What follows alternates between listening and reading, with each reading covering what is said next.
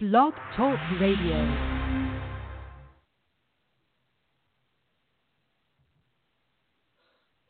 Ready, set, put up. Welcome to the Couch Potato Sports Show, your internet radio home for all sports news and talk. Join Sonny Clark, the hardest working man in sports radio. We cover it all from NFL, NBA, MLB, NHL, as well as indoor football and high school sports. So let's do this. Here's Sonny Clark. All right, everybody, welcome into the Couch Potato Sports Show. It is me, Sonny Clark, the hardest working man in sports radio on our Sunday morning tradition that enters into its 9th season, its 27th episode, getting logged in right now. Cuervo and I, we looked at all of the divisions last weekend, a couple weeks before. And now, since we finished it all up, it completely goes kaboom on us. As there's been a lot of news within the NFL, we're going to cover that here on the Couch Potato Sports Show, because that's just what we do. That's just what we do best. Welcome on in, as a lot of things going now. These pregame or preseason games are really going to affect somebody. And guys that are missing, whether it be injuries or stupidity, which a lot of it's stupidity. Come on, let's be honest. They're NFL football players, okay? They're not scholars. So we got some pretty dumb football players out there, and they do what they do. And we'll talk about that. Also, we'll talk about those right here in my Lokes that's got some mad love from Dez Bryant. Hey, you can get his merch for 60% off at a lot of places out there. But I'm telling you, and I told everybody, don't mark off the idea that Bryant comes back to this football team. Now, we can sit here and talk all day long what someone said.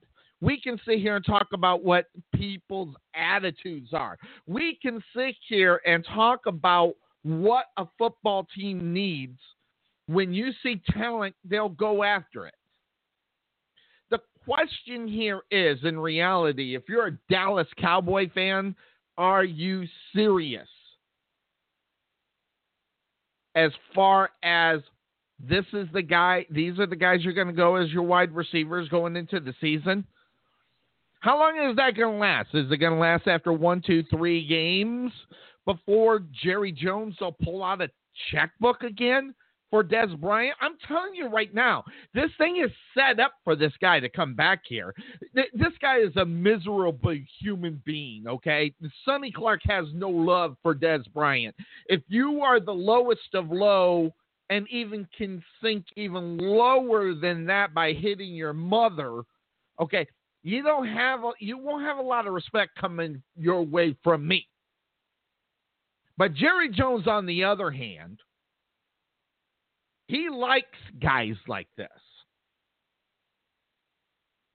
And I say he likes guys like this because he keeps bringing them on. So, big-time stuff right here in Dallas. I mean, Dallas can't even get out of their own way right now. The questions about the wide receivers, defensive linemen. Is he going to be suspended for game number 1 or not? We'll talk about all that here. We'll talk about some of the big news that's going on, and I'm talking about big news. The Chicago Bears defensively are doing what the Minnesota Vikings are, which is stacking up defensively and leaving the question on the offensive side of the football. Now, they got a great new quarterback there. Of course, I'll talk to Cuervo about it, but I'm going to tell you, the Chicago Bears are definitely trying to – they had a long laundry list of defensive players this football team has brought into them. They're known to be the monsters of the Midway for a reason. But I'm going to tell you straight out that the Chicago Bear defense is going to be solid. It's going to be like the Minnesota Vikings of last year. So what's going to happen? Who's going to be where? Robert Griffin surviving the Ravens' final cut, that's a big story. And I'll talk to you a little bit about it as well and why. Just a Sonny Clark thought. We'll be talking about that. It's also a lot of things that in the news that we got to talk about. The Bills make a trade, A.J. McCarron to the Oakland Raiders. What are the Bills thinking? This is one that really confuses me, and this came down the pike here just a little bit ago. A.J. McCarron's going to back up Derek Carr in Oakland. Great for the Oakland Raiders. How about another guy who gets moved? Looking at from the New York Jets, Teddy Bridgewater hitting the road, going to be backing up in New Orleans. These are number one quarterbacks that are being stuck with being backup quarterbacks. Teddy Bridgewater should be in number one. A.J. McCarron should be in number one. There are a lot of football teams out there in looks for number one, and these other teams just didn't do their homework or even put out a feeler to these teams to try to get a Teddy Bridgewater or an A.J. McCarron. Someone's dropping the ball, and if you don't have a quarterback in the NFL and you're a general manager and those two trades go down and your team's quarterback, just like kind of sucks, you might be looking for another job fairly quickly. But because Teddy Bridgewater can start on any football team without a problem. Teddy Bridgewater being a backup quarterback needs to happen like I need to gain another 20 pounds. This is ridiculous. A.J. McCarron should be a starter somewhere. We'll talk a little bit more about that. And the 49ers take a big hit at these preseason games. ACL, Jerick McKinnon, gone. He's gone for the year. I mean, not too many people can go and do the, Adrian Peterson thing, which, by the way, we didn't even get an opportunity to talk about this guy going to Washington. How about this? Matt Barkley on IR from the Bengals.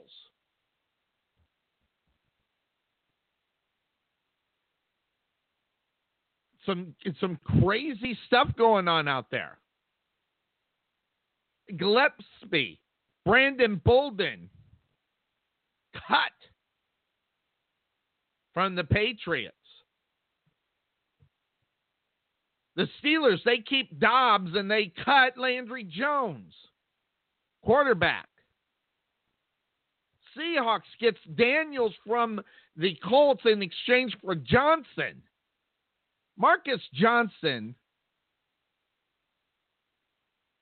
is a good wide receiver. And I will tell you, Daniels, Seahawks, need a tight end. They grab him. Darrell Daniels. This guy's a baller. He's a baller, and he's gonna. Oh, I'm sorry, a baller. Not Sonny did the bad thing. He put the R on the end of it. He's a baller. How about Donald getting his money? He's got paid, and not only did he get paid, he got paid the most.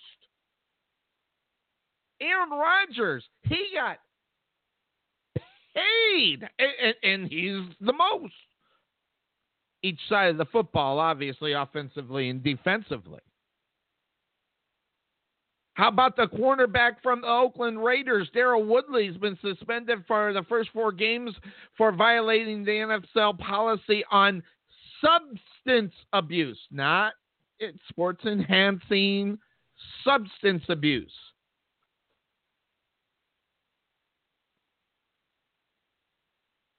Guys out there doing drugs.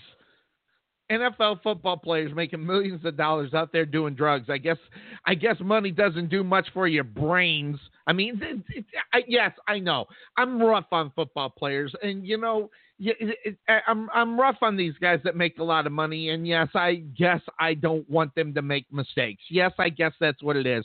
Or yes, I don't think they deserve second or third or fifth chances. I mean, after the first, if you're working down the street at your McDonald's and you're puffing on some weed, you don't get a second chance.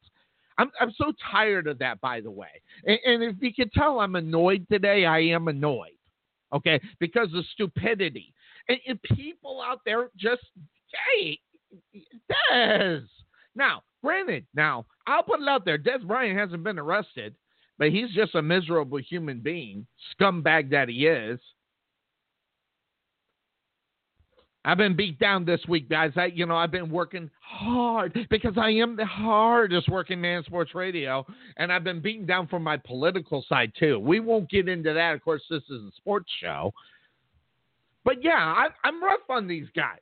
These guys make millions of dollars, and if this is any place else, all these, everybody deserves a second chance. Well, what about the guy down the street that puffs a little marijuana on the weekend, goes in Monday for a pizza at McDonald's, and he loses his job? What about those guys? Or it doesn't even have to be a guy at McDonald's. Pathetic. Extremely pathetic. Oh, but football players should get about 6 or 7 chances and continue making the money they make. Yeah. It is what it is. Vikings release 11th year defensive end. How about Brian Robinson? Gone. He may end up on another football team. Odell Beckham, he gets his money. A lot of people getting a lot of money. Guys that are going to be in line, watch out. There's going to be some guys in line looking to get more money. And Lord forbid, we need more wide receivers begging for more money. Or guys who are not even close to being ready to get paid. And they get lined up and get paid just because they got a big mouth and just because they can play. I'm sorry. Yes, I am. I'm on the defensive here because I'm tired of listening to these bellyache. There's some that are belly aching that ended up being smart, and we'll talk about those guys a little bit later, especially after Odell Beckham signed what he did, man. I'm telling you right now, there's somebody down in Atlanta is just foaming at the mouth to get to the freaking signing table for a new contract. Should he not? Hell, I don't know, but I'm going to tell you right now, lots of stuff going on. Lots of stuff. Now, that having been said, of course, that's the name of this show. I got to go ahead and do this because he is here. Hit the button. You didn't know? Your ass better call somebody. I think I'm dragging. Because I can tell by the intro. Am I dragging there, Cuervo? Should we do this a different way? Well, Sonny, it started off good. Yo, I Cuervo. didn't hear you after. Sonny, good morning. Good morning. Here's what I'm going to do. I'm going to switch it over because I can do that because I'm just that good. All right, but first of all, I want you to jump in, talk about your Bears for a second, and it'll take me a second to come back in. I'm going to come back in on a different line. Well, let's just say, okay, shocked was not even the word to describe what I saw when I woke up Saturday morning and saw the news that we acquired, I don't know, I guess you could say a top 3 pass rusher in the NFL. Look, Sonny, as a Bears fan, this doesn't happen very often, all right? The last time that the Bears made a big trade like this, a big signing like this, was when we traded for Jay Cutler in 2009. Now, you can laugh all you want, okay? But let's go back to 2009 when Jay Cutler was a Pro Bowl quarterback for the Denver Broncos. All right, that's the reason Bears fans were so excited. We thought we were getting that guy, the guy throwing for 45 touchdowns or however many touchdowns it was at the time. 40 touchdowns, 4,500 yards. Mobile guy that can sling the ball, and he did. The only problem was when you look back, there was a huge difference between what the Denver Broncos were doing offensively and what the Chicago Bears did offensively. So that's why it didn't quite work out. Nothing against Jay. I know we make a lot of jokes about him, but when you really think about it and you go into the history of the Chicago Bears, quarterback legacy, there's not a whole lot there. But Jay Cutler, whether Bears fans like it or not, or whether anybody likes it or not, he's one of the top 3 to 5 quarterbacks in the history of the franchise. So now fast forward to yesterday, and the deal that they make for Khalil Mack, which the extension's already gone through, and it's a ridiculous amount of money. I have to say, I love Ryan Pace right now. I love what he's doing as far as, creating opportunities to bring in guys like these, because the GMs before really did a horrible job of creating space and creating opportunities. And Ryan Pace has done that in the 3 years that he's been the GM of the Chicago Bears. So kudos to him. Hopefully they don't feel like they're satisfied with the roster that they have. There's a lot of work to do on offense, in my opinion. I just think that, although it looks good and all the signings that they've made are showing the paradigm shift offensively, I think there's still work to be done, especially up front, and I'm sure you'll agree with me on that, Sonny. Definitely, but here's what I'll also say, though. They're kind of turning into their counterparts right there in their own division of the NFC North, Cuervo. They're turning right into the Minnesota Vikings all over again, but obviously the history being with the monsters of the Midway, the People Purple Eaters, that NFC North has got a habit of grabbing defense first more so than offense. But I'm in full agreement with you, Cuervo. There is a big situation on the offensive side of the ball that the Chicago Bears have got to do, and they need to get somebody to throw the football to. Now, granted, they got some guys, but they need that big name. They're going to go this year without it, Cuervo, but, man, I don't know if that's something they really want to continue to do year in, year out when you got the young talent at the quarterback position that they got. Well, and as a Jaguars fan, Sonny, I know you've seen Allen Robinson up close and personal, so – yep. A lot of people are starting to write him off already just because of the injury he had last year. You can't judge a guy off of something that happened once. It's different from a guy like Kevin White, who has played like 5 games in 3 seasons for the Bears. That's a different story. Yeah. It's almost a drop a miracle of the ball if he's right in there, a game. Cuervo. No, it really was, and that right there, that would be a shock if Kevin White can stay healthy.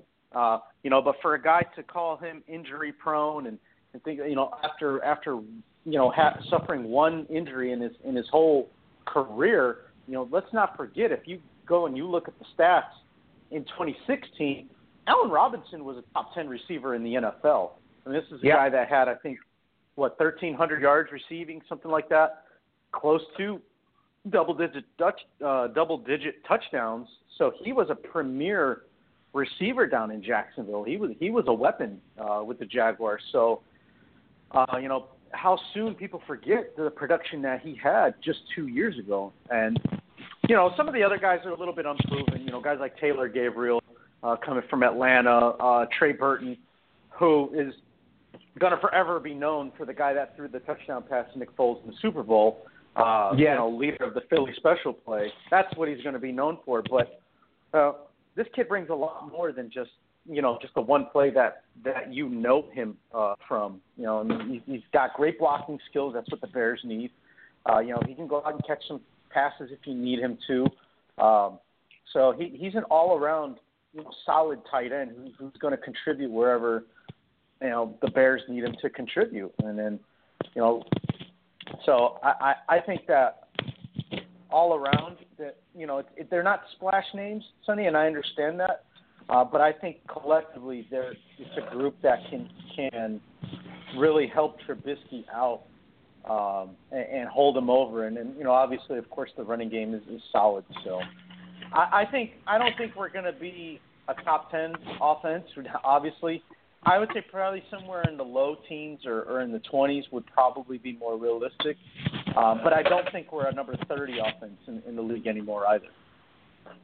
Yeah, that's where you got to look at where you were last year compared to where you're going. And Mitchell Trubisky has a lot to do with that as far as what the future holds for this football team. And if you're a Chicago Bear fan such as you do got to like the direction. And that's always been a problem is direction when it comes to the Chicago Bears, at least for the last 4 seasons, Cuervo, because you didn't know where it was going. Now you kind of know where it's going. The question is will they continue? It's obvious which way they're going. They're going, obviously, defense first, and they'll figure out Mitchell Trubisky and everybody else a little bit later on and find out what the best fit is, and they're going to see what they can do with it this year. The simple fact of the matter is, and I'll put it out there, I'm surprised that your Bears aren't going for it, Des Bryant. I mean, you get the number one, you get a Mitchell Trubisky, but how much would that disrupt where Mitchell Trubisky is in his development when you bring on a Des Bryant or that kind of, personality and put him into the middle of your locker room and in the middle of your huddle? Well, and I think that's what it's about, Sonny. I think the plan is to surround Mitch with guys that are going to be a good influence on him, guys with good character. And let's face it, as talented as Des Bryant is, he doesn't have the best character. He runs his mouth. He's a scumbag. He criticizes coaches. So, that's not a guy that you want to bring around a young quarterback who is still learning the game, who can still be very influential, based off of guys that have been in the league for a while. That's why I think a guy like an Allen Robinson, a guy like a Trey Burton, that's why you bring those guys in. Those are guys that you never hear anything about them off the field. Right. They contribute to their teams however they can, and I think that those are better suited guys for a second-year quarterback like Mitch. Character guys. Yeah, I got a good character, because that could go both ways, character guys. So I think bringing a Des Bryant in would just be the complete opposite of what they're probably looking to have in the locker room for Mitch. So I think that's why. I mean, don't get me wrong. I think offensively, from a production standpoint, I think he brings a lot to the table. He brings a lot to the table for any team that's him. However, I think when you really look into it, teams are thinking probably do we sacrifice at risk of a guy that has questionable character for production or wins? And it's like I said last week, if you can get a guy for half the price that can give you the same production, you don't have the off the field or any type of in-house problems, then that's the direction teams are going to go. So I think that has a lot to do with why Des Bryant is still waiting for a team to give him an offer. I agree. And that character is going to be a lot that he's going to have to overcome, whether it be this year or, believe me, there are excuses being flown around on why he's not on a roster, and there's really only one excuse of the reason why, and that's himself. So he only has himself really in reality to blame. And, I go back to that Amazon video thing that they got going on. It's called All for Nothing, where the Dallas Cowboys were there, and he showed what kind of person he is, and then everybody kind of knows what he's like in the locker room. Because let's be honest, him in the locker room at Oklahoma State University compared to where he is right now, those are two different planes as far as, and obviously different years and obviously different experiences now are behind him. The question will be is that you had a guy who needed a babysitter in high school and for the first 3 years of his career in the NFL, and now that he doesn't have the babysitter and we're right back to talking about Dez Bryant being a Dez Bryant kind of guy. And the Dez Bryant kind of guy is not the kind of guy that is going to be looked upon, because all you got to do is look at one guy who's in the Hall of Fame right now, did his Hall of Fame speech outside the Hall of Fame, is how he felt like an outsider. Him and Dez Bryant were kind of like the same guy, but Terrell Owens just didn't lay his hands on his mother. So I have a little bit more respect for Terrell Owens than I do for Dez Bryant, but it's that same kind of mentality of that player. And we are now seeing a change on a lot of NFL teams. A lot of NFL teams used to take a stab at these guys and seeing what they can do. You can go back, and I'll tell you the one that really shocked me during the time was the fact that they went ahead and grabbed Randy Moss and put him with the New England Patriots. Kind of like a questionable character kind of guy going to a team that was kind of, set. I mean, a team that, had good character guys. They had already ran through a lot of the things that they ran through as an organization where, but grabbing up a questionable guy like that, we're not seeing a lot this year. I remember when we would sit here on this show and say, if this guy's got talent, this guy's going to get a job. Guess what? That's falling through the cracks right now, Cuervo. It's not happening as much. No, it's not, Sonny. And I think, teams are starting to realize, and this is something that I've been thinking about too, as far as the wide receivers. Just focus on the wide receiver position for a second, okay? Yep. When it comes to wide receivers, Sonny, obviously they're influential inside a locker room, inside an organization, and things like that.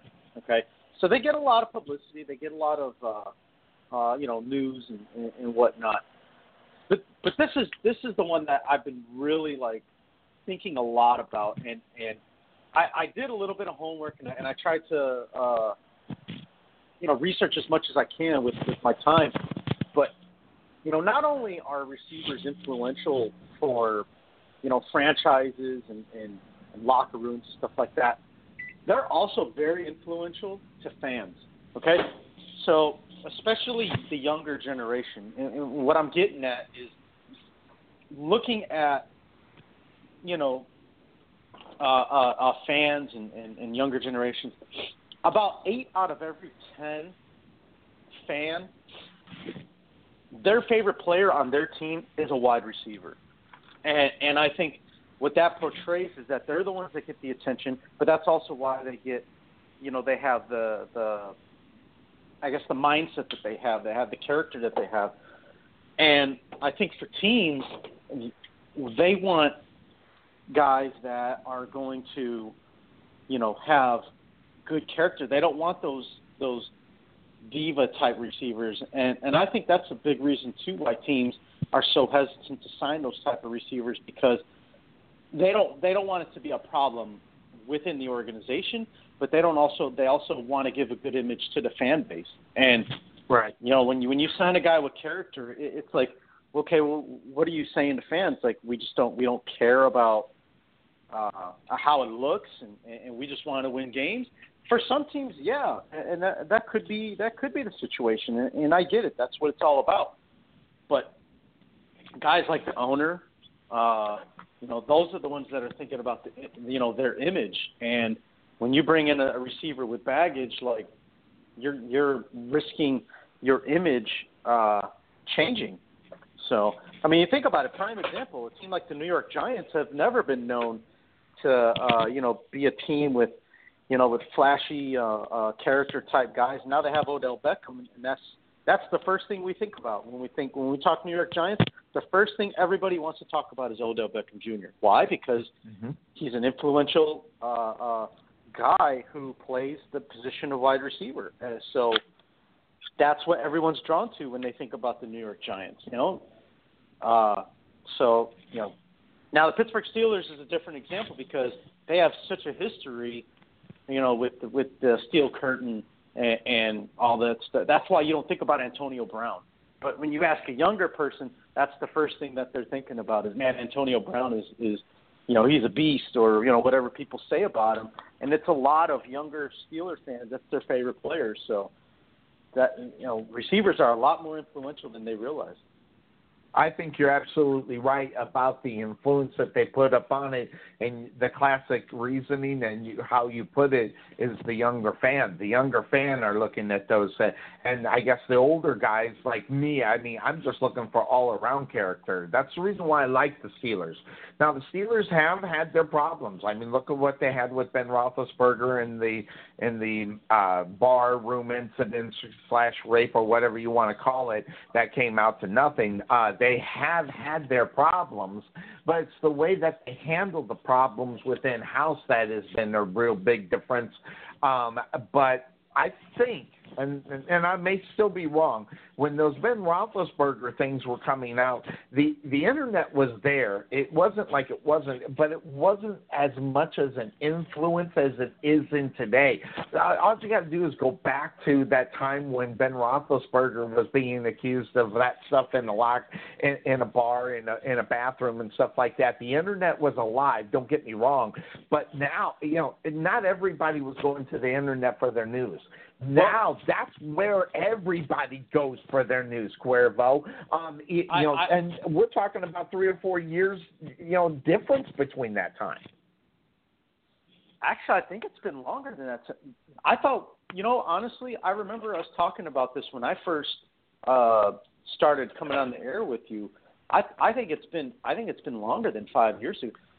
Regardless, what I would say has changed between then and now is the social media aspect. Social media has blown up so fast, so much, that's the part that wasn't around when the Ben Roethlisberger situation happened. Now, if that incident happened, just getting started. It was just. And the reason why I say that. The reason why I say that, Cuervo, it was just getting started because I came up on Facebook. So, and that was 2009, somewhere in that area. And obviously social media has taken off within the last 5 years. And that is also another indicator on where people and teams are going, in reality in this new world and how much it's changed.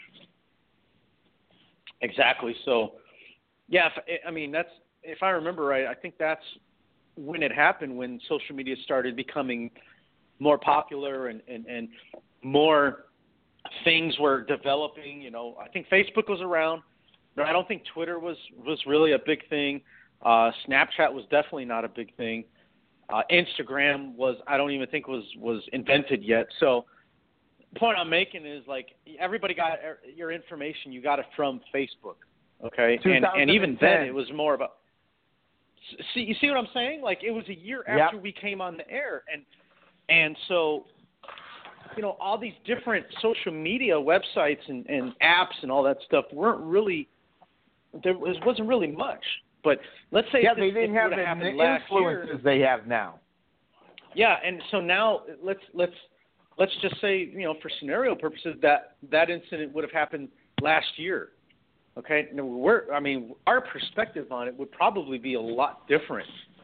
I agree. If that's something that would have happened. Look at how we're treating Jameis Winston. Prime example. Okay, this is something that happened 2 years ago to him, and 2 years later, we're bashing him on social media, and the NFL suspends him for something that happened 2 years ago, and people failed to report it. But yet, look at how he's being perceived. He's a scumbag and things like that. Now, granted, his history doesn't help him out. But when you look at this one incident that he's had, again,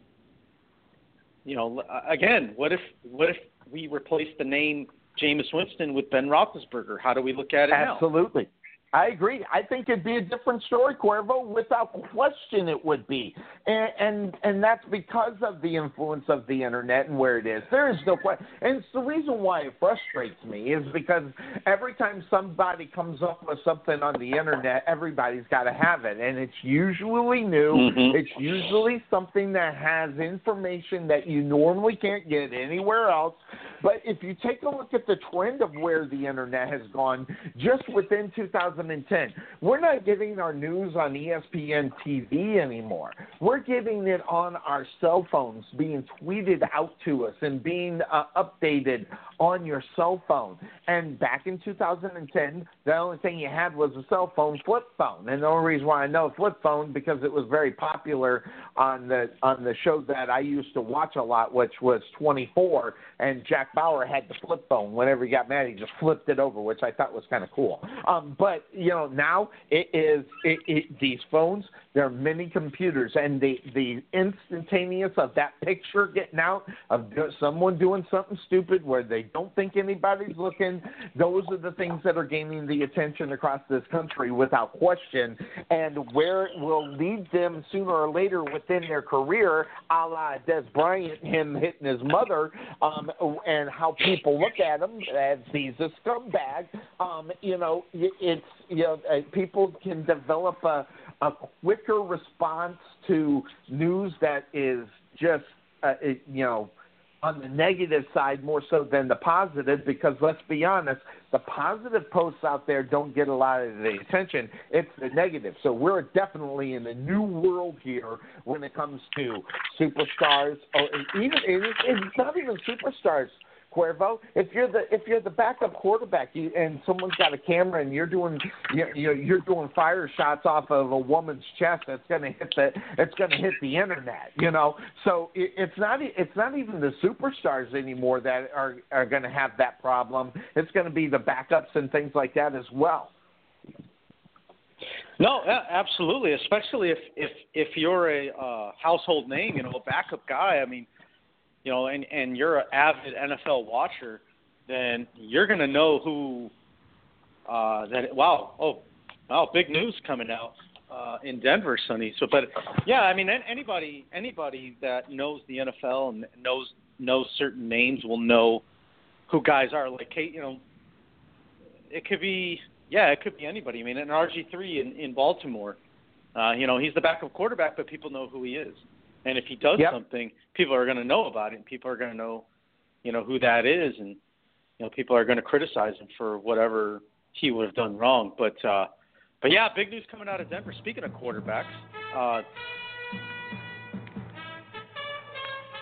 and I hit that. Thank you for that, Sonny. What? Yeah. So, Sonny, big news coming out of Denver. Now it doesn't give any details. But Paxton Lynch has been released by the Denver Broncos. So, very interesting. Also, wow, okay. Buffalo has traded A.J. McCarron to the Oakland Raiders. Man, I don't know, man, because, I think of Buffalo Bills, I think, prim and pretty, the suit and tie kind of thing, and that fits A.J. McCarron, but the Oakland Raiders and A.J. McCarron, boy, that's like oil and water right there, Cuervo. As far as reputation, I guess you could say, right? Yeah, I mean, I think it makes a lot of sense, though. Because if you really think about it, maybe not from a talent standpoint, but from a quarterback style perspective, Derek Carr and A.J. McCarron they're pretty much the same guy. Got a little bit of mobility, but they're more known for being a pocket passer. So, Cuervo, I'm going to tell you right now, there are a lot of GMs out there that are in a lot of trouble, Cuervo. Okay? And the reason being, that move right there is a problem, okay? You look at Teddy Bridgewater. He's now a backup in New Orleans. Who's not picking up the phone and contacting these guys? And teams that have quarterback problems, their GMs are going to be on the hot seat right away because those two guys can start on your football team if you've got, the Josh McCowns. Now, granted, he's not going to start. They're going to start the rook up there. But you get my point. There are football teams out there that need quarterbacks. And Teddy Bridgewater, as well as an A.J. McCarron, they should be starting in the NFL, man. With some of these guys that are actually getting the starting gig, makes you want to shake your head and go, what the hell is going on and who's not doing their job? And there are going to be a lot Next year, I'm telling you right now, I'm putting it out there, and I'm putting it out there. A lot of GMs are going to be losing their jobs, especially if they have quarterback problems and they continue. So now, if you got a team that's got a quarterback problem and they figure out how to make the playoffs and they're somewhat good, they'll probably be okay. But teams that have a quarterback problem and they're not playing well and not making the playoffs, or at least making a good showing, those GMs are going to be on the hot seat big time, because if you can get A.J. McCarron and or Teddy Bridgewater, which are starting quarterbacks on a lot of football teams, and you didn't even make a fly offer at them, I think you could be in a lot of trouble this year if you're a GM. Well, and I think that's the same song every year, really, for a lot of GMs. I mean, every year we focus on a team that, is where their coach is on the hot seat, or a quarterback is, fighting for his job, like in Baltimore. I mean, the Ravens are a perfect example of, Joe Flacco is in jeopardy of losing his starting role as the quarterback of the Baltimore Ravens, and at the same time, which also means that John Harbaugh is on the hot seat in Baltimore as the head coach. So John Harbaugh should be on the hot seat. Without question. Both Harbaughs are on hot seats right now, especially thanks to that Michigan Wolverines, playing like dog crap yesterday. But going to my theory, I don't know how much of the beginning of the show that you heard, but I think there is a theory involved. I mean, look who they got, RG3 and that new rook out of there. Okay, so at the quarterback position, his name's slipping my mind, but they got that new rook and Lamar Jackson. And guess what? Lamar Jackson is the number 2 and RG's number 3. And the reason being is if Joe Flacco goes down or they have a change in concept, they have a backup quarterback to even Lamar Jackson with an RG3. Now, would RG3 take over before Lamar Jackson? Probably, just because of NFL experience. That would be the right thing to do. But the Baltimore Ravens are lining themselves up to have a different type of look on the offensive side of the ball, meaning that pocket passer might be a thing of the past. And I don't know if that's good or bad when it comes to the Baltimore Ravens, and especially in the division that they're playing in. Okay, really, if you really look at it honestly, they only got to worry about the Steelers. And if they can maintain and hold on close to the Steelers, it puts them in line of the wild card. So depending on how Joe Flacco, I think in reality, has 4 to 5 weeks to make sure that he wins some football games. If not, there's going to be little rumors and all the stuff the talking behind the back is going to come, and Joe Flacco is going to be another guy, and that's why you mentioned the fact Joe Flacco upped into the New York Giants, but the Giants still have that love affair with Eli Manning, but yet there's Joe Flacco. Put a flyer out for him. If you're a GM, you might, and you don't have a good quarterback or a franchise-type quarterback, a la, the Arizona Cardinals. The Arizona Cardinals need a quarterback. And you put a flyer on Joe Flacco. Throw something incredibly ridiculous at him. They'll counter with something maybe. You never know. So that'll be the big question on a lot of GMs' minds going into this offseason, especially if their quarterback situation has gone from bad to worse. No, yeah, and that's exactly what it is, Sonny. I mean, that's probably – I would say that's the biggest job that a GM has is searching for that quarterback. So, yeah, and if GM can't do it, then it's you have to cut ties. I'm looking at the all the teams in the NFL, and really there's very few teams that I would say really stick out as teams that either have a quarterback or they know for sure they don't have a quarterback, if that makes any sense. There's very few teams that are kind of questionable, like, is this guy going to work out? And the only real teams that I would say that about are, the Tennessee Titans, I think, are a good example. I know you mentioned Marcus Mariota last week or 2 weeks ago. Yep. You're like, you're not completely sold on him yet, and it's understandable because he's very hit or miss. You know, one week he'll have a great game, and the next he'll come out and he'll throw up a dud. I think, Arizona, you mentioned them as well. But the team that a lot of people aren't really talking about that I think really need to look at maybe making some changes if it doesn't work out this year. I'm looking at a team like the Miami Dolphins, Sonny, because look, Ryan Tannehill has been in the league for, I think he's going into his fifth or sixth year now. And let's be honest. How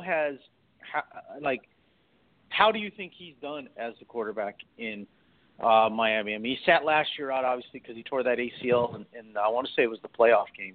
He tore his ACL, or it might have been before that. I can't remember, but it was the best thing that ever happened to him, Cuervo, that injury, for at least one more year for him to be out on a football field. Because I'm going to tell you right now, Ryan, down there in Miami with what's his name? We were just talking about. I need to get my brain skills back on. Who's the quarterback there? Ryan Tannehill.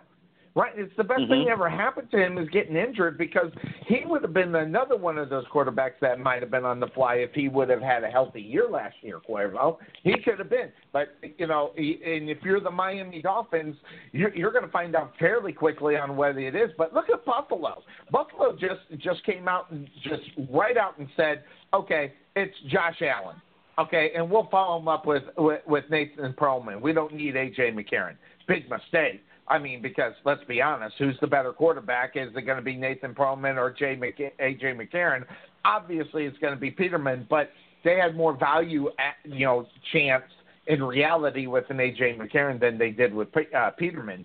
Peterman's a disgusting football player. I mean, we saw him in times for Buffalo, and he is not good. He's bad, and so but that football team has decided definitely Josh Allen's going to be the guy that's going to go in there and do what they need to do with him. And there's other teams that have done it. But Ryan Tannehill, he's on the hot seat before he even hits the football field in week number 1. And then there's going to be other questions. And I'm going to tell you, I'm going to put it out there, Cuervo. One of those two quarterbacks, whether it be Teddy Bridgewater or A.J. McCarron, are going to get traded again before the end of the season. You watch. Because of situations like a Ryan Tannehill, because of the Arizona Cardinals, where they're going to be, who's going to be out there, who could we get? And I'm going to tell you right now, the Arizona Cardinals should have been all over Teddy Bridgewater. This is a big, huge mistake.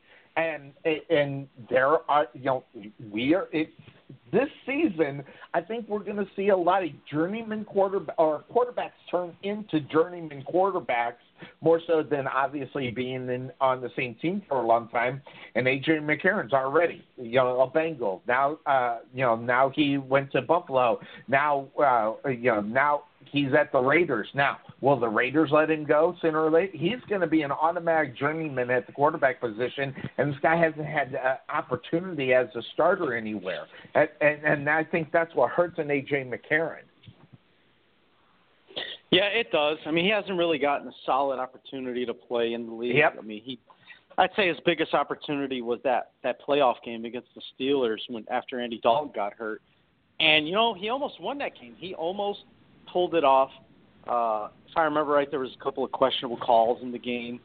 And on top of that, on Vontaze Burfict kind of ruined it too with that unnecessary roughness on Antonio Brown. So that kind of put the Steelers in a position to win that game. So no help from the defense in that game for A.J. McCarron. So, speaking of the Bengals, I think obviously that's another team. I know we talk about them a lot with Marvin Lewis, but more than him, I mean, Andy Dalton. I mean, he's a guy that can throw for 4,000 yards, and that's great and all. I mean, it's just. What is he, 0-4 in the playoffs, I think, if I remember right? Maybe even 0-5. But, he's just not pathetic. He's just not a guy that can get it done when, it comes to the postseason. He has a chance to really shine and make himself a name in the league. And now he's just known as a guy that puts up some pretty good regular season numbers and then fades away in the playoffs. So, Yeah, I think that's that another guy. That McCarron trade had to be a value trade, Cuervo, because I mean, look what they're doing.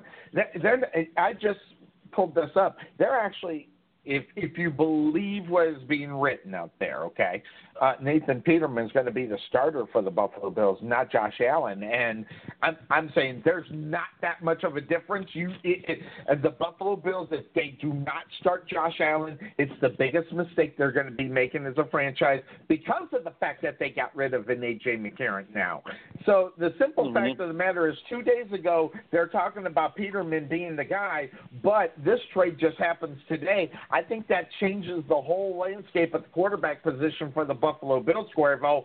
Without a doubt in my mind, they're going Josh Allen, and if they don't, I mean, what is the difference between Nathan Peterman, who has, 2 or 3 football games under his belt as an NFL football player, or Josh Allen? Those 2 or 3 football games mean absolutely nothing. It'd be different if Peterman was playing for like 2 years and, a solid starter somewhere.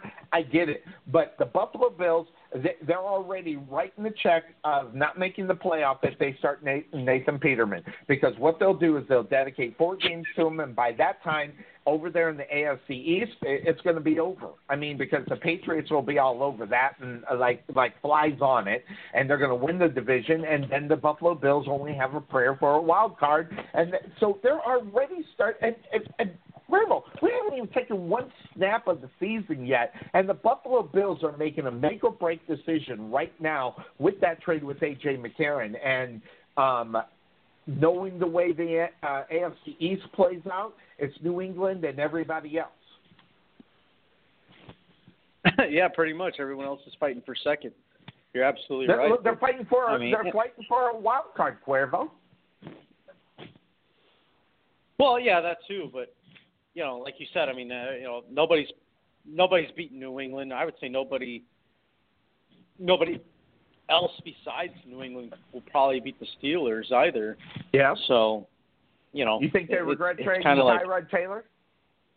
I think they do now, because I guess they must realize we're not getting what we thought we were getting with A.J. McCarron. So they're probably thinking that maybe they should have kept Tyrod, or at least made every effort they could to hold on to him.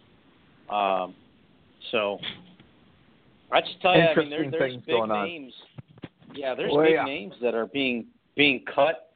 There's been a couple of injuries that have come down the past couple of days. Yeah. So we'll talk about those. San Francisco at the running back position is another one that makes me shaky on my pick. And believe it or not, Jimmy G, love him, but he had the other weapons that were helping him, and he was one of them. The running back position over there in San Francisco is a real story for them. So we'll talk about that. Mm-hmm. So here's what we're going to do, Cuervo. We're going to take our first break, and now it'll take us into the up into the second hour as we are up in there. And I know what I got to stop doing, which is trying to get on. Since I got a good microphone for the phone now for the show, I'm going to just do that with the phone more so than set up a nice way, because where I'm at, the internet via what we're doing is horrible. So we'll do that. But let's do that. Then we're going to take our quick break. When we come back, Cuervo, we'll dive into that. We'll talk a little bit about that. Plus, we didn't get the opportunity to talk about the guys that got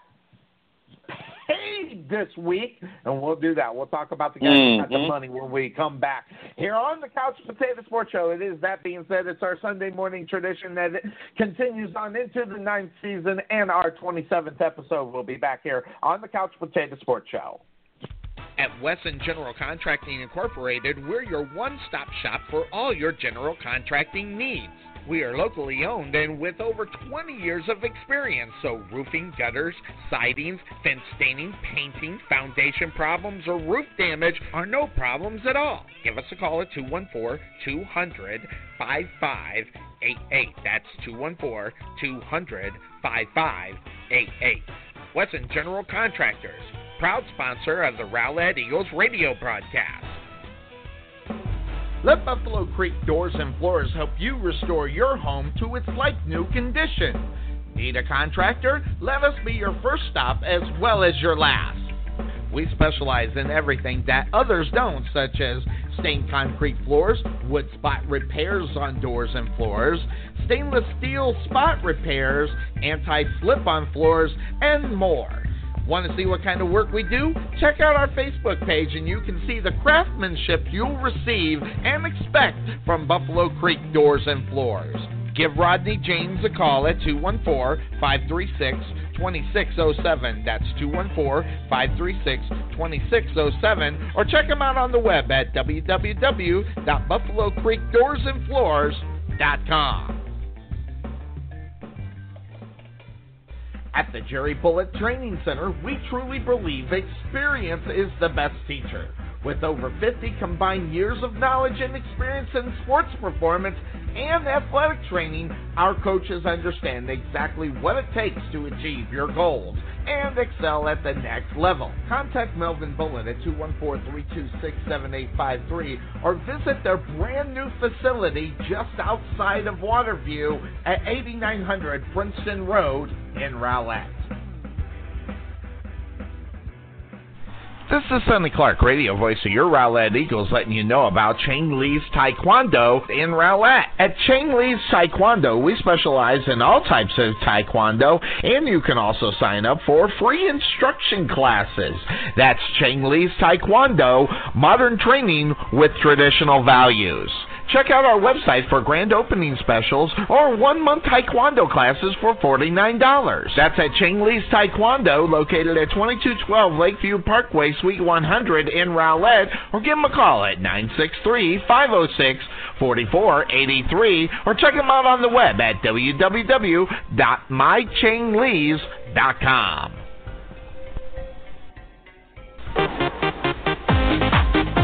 Being taken for a ride? Check out Costlow Insurance, serving Texans since 1981. Bundle your home, auto, or business insurance to save a ton. Costlow Insurance on the corner of Main Street and Rowlett Road, where we make insurance fun. Or check us out on the web at CostlowInsurance.com, where we always have the coffee pot on. Yeah, but is it fresh?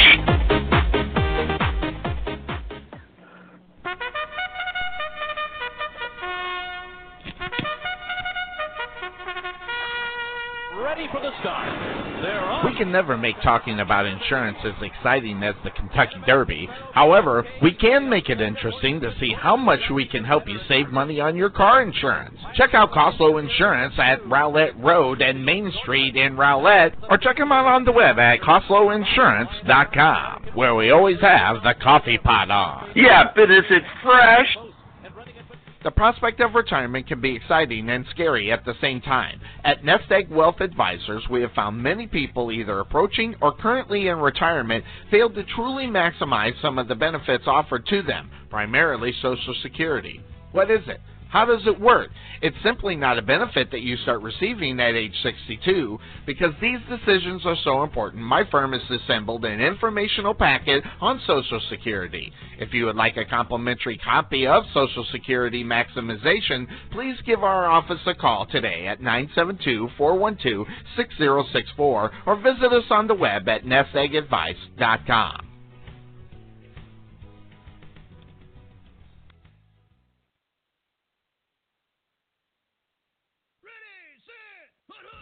Welcome to the Couch Potato Sports Show, your internet radio home for all sports news and talk. Join Sonny Clark, the hardest working man in sports radio, and the best co-host anyone can ask for, Cuervo. We cover it all from NFL, NBA, MLB, NHL, as well as indoor football and high school sports. So let's do this. Here's Sonny Clark. All right, into hour number 2 here on the Couch Potato Sports Show. It is, that being said, our Sunday morning tradition is continuing. Lots of things going on in the NFL. And this is no great big surprise. We just had the last preseason game of the season. By the way, programming note for the people that do watch or listen to the show. 9 a.m. next week is our kickoff time. Make sure you join us then, and so you don't miss out, as we will be covering all of the games that are happening in the 3-hour sprint to the kickoff at the top of the hour getting us on over to the Red Zone, and Hanson kicking off yet another year of Red Zone. Good stuff going on. We'll be doing that next week, so watch out for that. Also, don't forget the Rowlett Eagles, for my locals. They have the game that's happening. It's the over-the-bridge rivalry that happens with the Yellow Jackets. That game kicks off at 7:30 Friday night. Don't miss it. This one's going to be a good one. Also, catch the pregame show. The pregame show will be up at 2 o'clock on Thursday afternoon for all those that want to give a listen to that as well. So also we're going to have some special editions of On the Air with Sonny Clark, as we got a couple of guys that wanted to get up and talk a little bit before the actual elections coming up later on this week. Nathan Johnson is going to be with us as he is going to do his thing, and we're going to give him the time on the Air with Sonny Clark to talk about the things that he wants to talk about, as he is running for Senate in District 16, which covers Rowlett. So don't forget about the early voting on October 22nd to November 2nd. And then, of course, the election day is November 6th. So make sure that you don't forget about that. Rowlett makes me want to puke with their turnout for their voting. So hopefully more than 2,000 of the 35,000 people that are registered to vote in Rowlett get off their big fat heinies and get over there and vote. Yeah, I'm sick of it, so I'm putting it out there. That being said, we are on this show. That's the name of our show. Let's talk a little bit about some of the things that are going down, Cuervo, because there are some good stuff going down. And, you know, and you kind of covered it a little bit, but I want to hop back up on it as the Chicago Bears, they go ahead and they get their guy. Yes, they get their guy from Oakland. And whether or not you thought this was a good idea or not, or how the Oakland Raiders have screwed up the Mac situation, the Chicago Bears get that set up. And why did Mac get the money? And by the way, what kind of money did he get? 6-year, $135 million with 87 of it guaranteed. How come that he got that number? Because of Aaron Donald a couple of days ago, Cuervo. That was the big question, because if you look at the Rams, they got all those big names, and you were even worried about it. Will those big names sign? And if and when they sign, then the question will be is how will they play together? But the first part of it is getting the signature on the dotted line on the contract for the extension for Aaron Donald. And that one is a big one going into it, because when you look at the NFC West and the way that's shaping up, they need Aaron Donald, because they're going to be in a battle with the San Francisco 49ers for the NFC West championship. They are, Sonny, and honestly, that's not the only team that they need to be worried about. And what I'm saying is, because there's some talent in that division. You got Arizona with if Sam Bradford can stay healthy, I think he's a guy that can do some good things for the Arizona Cardinals. Obviously, Garoppolo in San Francisco is their big competition, but also don't forget Russell Wilson is in the NFC East. He's very solid quarterback up in Seattle. So, but wait, they've got some good quarterbacks. You said Sam Bradford was a good quarterback. Is that what you said, or did I he's healthy, you or something? When he's healthy, Sonny. When he's healthy, I think he can do some good things. I'm not saying he's elite. I'm not saying that was terrible. Crazy knuckleheaded terrible. Look, Sonny. Why did you have to go Barkley on me? Why did you go Barkley on me just now? Come on, he's the worst of the four in the division, Cuervo. Not even by a little, Cuervo. It's a lot. Okay, but think about it. When he's healthy, all right. When he's healthy, I keep saying that for a reason. But when he's healthy, he can do some good things. He can. It's just we're not used to seeing that anymore. You go back early in his career and what he did with the then St. Louis Rams. And like year one only. He had some. Yeah, well, didn't he go down in year 2, Cuervo? Like you said, the injuries. I mean, we were all impressed with him as a rookie, but year number 2, he went down to injury, and we haven't seen him since. I mean, have we seen? I mean, I don't know. I'd have to look it up, but I don't think that guy's played a full season since his first year as a quarterback for the then St. Louis Rams. Yeah, I mean, I'd have to look up his career stats, but I think he did more than just stuff just his rookie year. I know he was healthier for more than just 1 year when he was with the Rams. So it's just the problem. Again, the problem is we're just not used to seeing that anymore. Yeah, well, it's a problem because we have never seen him really in a 16-season game. Just to let you know, Cuervo, first year 16 games, second year 10. Yep. He did see it in the third year, but they went 7-8 and missed the playoffs by a mile. So we weren't impressed. Mm-hmm. Didn't play in 2014. 14 games in 15, 15 games in 16, and then, in mop-up duty here at the end of the season in 2017. So you're right. We haven't seen it. I mean, when this guy was hey, Cuervo, 3,512 yards as a rookie quarterback, throwing 18 touchdowns, okay, compared to only 15. As a rookie, that's damn good. It was more touchdowns than interceptions, so you were happy. This guy was the second coming, and then the injury started. The injury bug started with him almost immediately within the year. But that also goes back to defensive coordinators. If they get time, they get the offseason to see where you are, along with the second-year slump. So he had a combination of injury, second-year slump, got off to a pretty good start in his third year. He threw for 3,702 yards and 21 touchdowns and 13 touchdowns. So, yeah, the last that we've seen Sam Bradford really, really healthy was 2012. But that was the year they went 7-8, and they had that one tie game as well. So that was, I think, the last time we really seen them. And really, you think about it, you say 2012, that's not a long time. That was 6 years ago, and it's amazing how long ago that was. It was, Sonny, and I'm looking at the numbers as well. I mean, you look at his numbers in Minnesota back in 2016. That was 2 years ago. 3,800 yards, 20 touchdowns, and 5 interceptions. And he played 15 How many games. So did he play? One game. He played 15 out of 16. Yeah, so he actually had a very good year in 2016 for the Minnesota Vikings. Year before that, when he was with the Eagles, 19 touchdowns, 14 interceptions, so kind of high on the interceptions, not too high on touchdowns. But at that year, 3,700 yards in 14 games. So he played 14 games.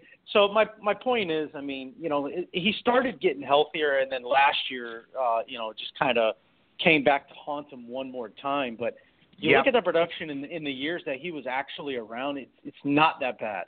And that's what I was getting at is, when he's healthy, he can put up some good numbers. He's not Drew Brees, all right? He's not Matthew Stafford. He's not Tom Brady.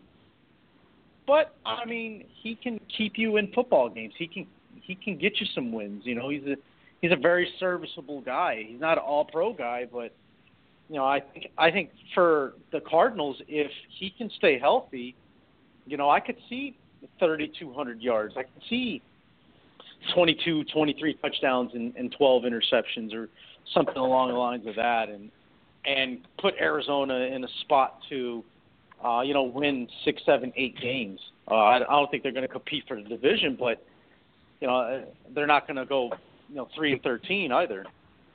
Well, that's true. And then they also got the rookie Josh Rosen there, and how that's going to work out, who's going to start it. Everybody's going to talk a lot of things until we actually see it on game day on what's going to happen at the quarterback position is going to be the big question. Now, has Josh Rosen done enough to lead this team right now? I don't know. But right now, Arizona Cardinals are reporting that Bradford is going to be the starter, and then Rosen, and then Glennon. So that's if you believe what has been put out there.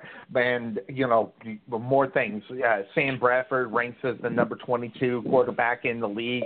That's what's the scary part of that. And where would Josh Rosen be if he was starting there? Would it be higher? Would it be lower? I don't know. But when you break down the Arizona Cardinals situation and what they're doing, they're already three steps behind because there are 3 better quarterbacks within the division. So they got to make sure that they stay within, earshot of trying to either A, win the division, or B, right there with the wild card. Or it could be a long season for the Arizona Cardinals, and they're taking that step backward to the early 2000s when we've seen the Arizona Cardinals just really, really a loss of mediocrity. But the big thing within on the other side in that division in the AFC would be Khalil Mack. Did they make a mistake letting this guy go, Cuervo, or do you trust John Gruden? What's going on? I will tell you, I've been all over the internet when this whole thing went down, and everybody says John Gruden needs to get his head examined. Now, and now this guy hadn't even been a coach for one game in the NFL, and all of a sudden everybody is looking to crack down. When you lose that guy, that is Khalil Mack, his reasoning, his thinking, if you believe what everybody's saying, well, we weren't that good of a defense with him on that. I mean, look at what we did last year. And I heard somewhere, and I don't know where I heard it, but it was either on ESPN or Fox. Someone said that the Oakland Raiders are almost, sport broke, and what that means is they got enough to make it and make payroll, and that's about it. Making profits and things like that get eaten up immediately. So, and I think that's obviously because of the move to Las Vegas next season. Yeah, I think that's actually a big part of it. I mean, it's not exactly cheap to relocate an NFL franchise no matter where you're going. So it's not about the location. It's just the fact that they're moving. So I'm going to give you a fair warning, Sonny. Forgive me if I miss something that you say, because the newest Bear is on NFL Network right now being introduced. So of course I'm watching it. Of course I'm watching it. Of course he is.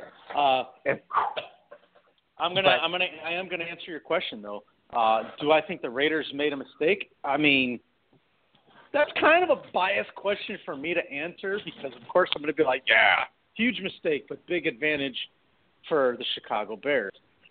But honestly, though, I mean, you're talking about a guy who's a reigning defense. Just 2 years ago, he won Defensive Player of the Year. He's never missed a game for the Oakland Raiders. So it's not like this is a situation where they let a guy go that the injury bug started hitting him and he's still demanding big-time money. It's not like a Julio Jones down in Atlanta. I'll use that example because it's the truth. Yep. This is a guy that's played every game and continues to put out big production. And the Raiders just and the thing is, I don't understand why people are blaming John Gruden. John Gruden, it's not like he put a gun to the GM's head and said, get rid of Khalil Mack right now. I was just reading an article on NFL.com. Trading Khalil Mack was not part of the plan. The reason it happened is because they were not willing to sign him the money that he wanted. Now, could that go into with the extension? Now, could that go into the whole what you were just talking about, where budget's a little tight? Very well could be. That very well could be, but. It's a decision that the Raiders made. I don't think the blame should necessarily go to John Gruden 100%, unless something comes out that he made a comment about how he doesn't like his attitude or whatever because he was holding out or whatever the case may be. Now, if that's the case, then I could see why people are blaming John Gruden. But I don't think this was a thing where, like, all right, first order of business, you got to get rid of Khalil Mack. Like, I don't think John Gruden walked into the Raiders, office first day on the job and said, all right, that's the first thing we're doing. I seriously doubt that. So it's just kind of from a financial standpoint, I think that's just kind of the decision that the Raiders made on just based on numbers. Let's be honest. let's just be real honest really quick when you talk about the Raiders and their GM position with Reggie McKenzie. Don't forget this guy was the GM over for the Buffalo Bills, okay? That's enough to make you want to scare. So the reason why this happened wasn't Reggie McKenzie. Let's be honest. This guy's a GM in title only because John Gruden's going to get what he wants regardless. So, the guy that's really steering the ship in reality is John Gruden. And hey, Reggie McKenzie, he'll accept the check. It won't matter to him because the simple fact of the matter is he'll use that as an excuse for his next job. Hey, John Gruden was really the GM. I was just there making sure all the I's are dotted and the T's are crossed. I didn't do anything. He's got a built-in excuse for the failure of his career in Oakland with a John Gruden, which is good for him. But what's bad for him is somebody else who's going to end up signing him because they'll buy that crap. So that's going to be that's going to be the next deal for that. But Cuervo, John Gruden, very rarely doesn't get what he wants. And if I'm not mistaken, and I could be incorrect when I say this, is that he's made the statement that, he's supposed to be so great, but look at how bad our defense played. John Gruden thinks that he can mold anybody to be at least three-quarters of what a Khalil Mack is, and so why spend the money there when we can spend it elsewhere? I get his point. But John Gruden, you can't get rid of your guy. There are only two guys on that football team, right, Cuervo? And that is Derek Carr and Khalil Mack, and you let half of the guys go because you can say whatever you want about Khalil Mack.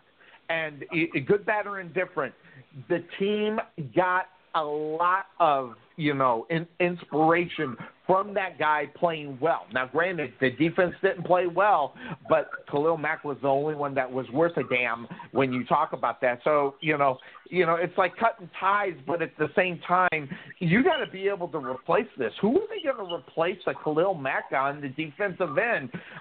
Because there hasn't been anybody named that is going to be his successor at the defensive end for the Oakland Raiders. Yeah, and even the guy that they had opposite Khalil Mack, I believe they let him go too. Mario Edwards. Edwards is gone. Where did he go? I gotta find out. I think he went. Hold on, I had that information. The New York Giants got him. That's who got him. So I think that's a solid pickup for the Giants. I think what that spells, though, is that Olivier Vernon's time in New York is probably up now. He's getting older too, so you know exactly where that's headed. And if he's blind to that, he's crazy too. So he needs to open his eyes. I wonder how much guys' eyes are really open to knowing your talent compared to who a team's bringing in. And when the Giants bring in him, you got to think in the back of your mind, I got to be balling or I got to be looking for another job next year. So that could end up happening with him. Right. Yeah, no, absolutely. So we'll see. Interesting situation there. So what that's going on. So we got Khalil Mack. We have Aaron Rodgers and Aaron Donald. But Aaron Rodgers, I put it. You know what I think about this trade or the signing, Cuervo. You already know what I think about it. This is the worst move in the history of the Green Bay Packers. And it's not because Aaron Rodgers is not a good quarterback.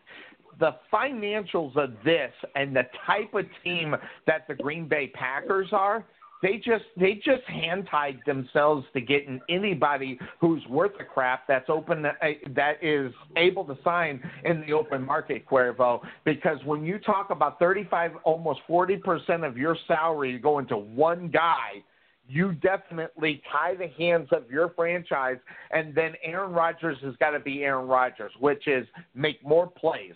And you say whatever you want, But, Aaron Rodgers with a broken collarbone is not Aaron Rodgers that is healthy, and something tells me they're not going to be able to protect this guy enough to keep him, and it's going to be the worst thing that they can do as a franchise as a whole to that whole franchise up there in Green Bay. Look, Sonny, congratulations to the Green Bay Packers. I'm going to clap. I thought it was a great move for the Green Bay Packers. Look, lock your quarterback up, right? That's what you want to do. Now, did you handcuff the rest of the roster up there? Probably. But as a Bears fan, Flacco. I applaud them. Good job, guys. Joe Flacco. Right. Exactly. And look where their team has gone since then. It's gone down the toilet. So that was going to be my point. Although at the time I really thought that was the right thing for him to do, because at that time, Cuervo, when you think about it, there was nobody else out there. So the fact that they signed him is different. Now, there's not an overabundance of quarterbacks that are on the level of Aaron Rodgers. Don't get me wrong. I'm not stupid. But, man, could you have gotten a lot less for $16 million instead of what, $31 million that it's coming out to? Oh, my God. I think you could probably do that and then open up another $16 million for 4 guys. I mean, and I'm talking guys that can ball. You can get guys at $4 million that can ball, I think. Yeah, you're right. But they're showing Khalil Mack second Aaron Rodgers. That's going to happen a lot this year. But anyways, you think it will? I think it will.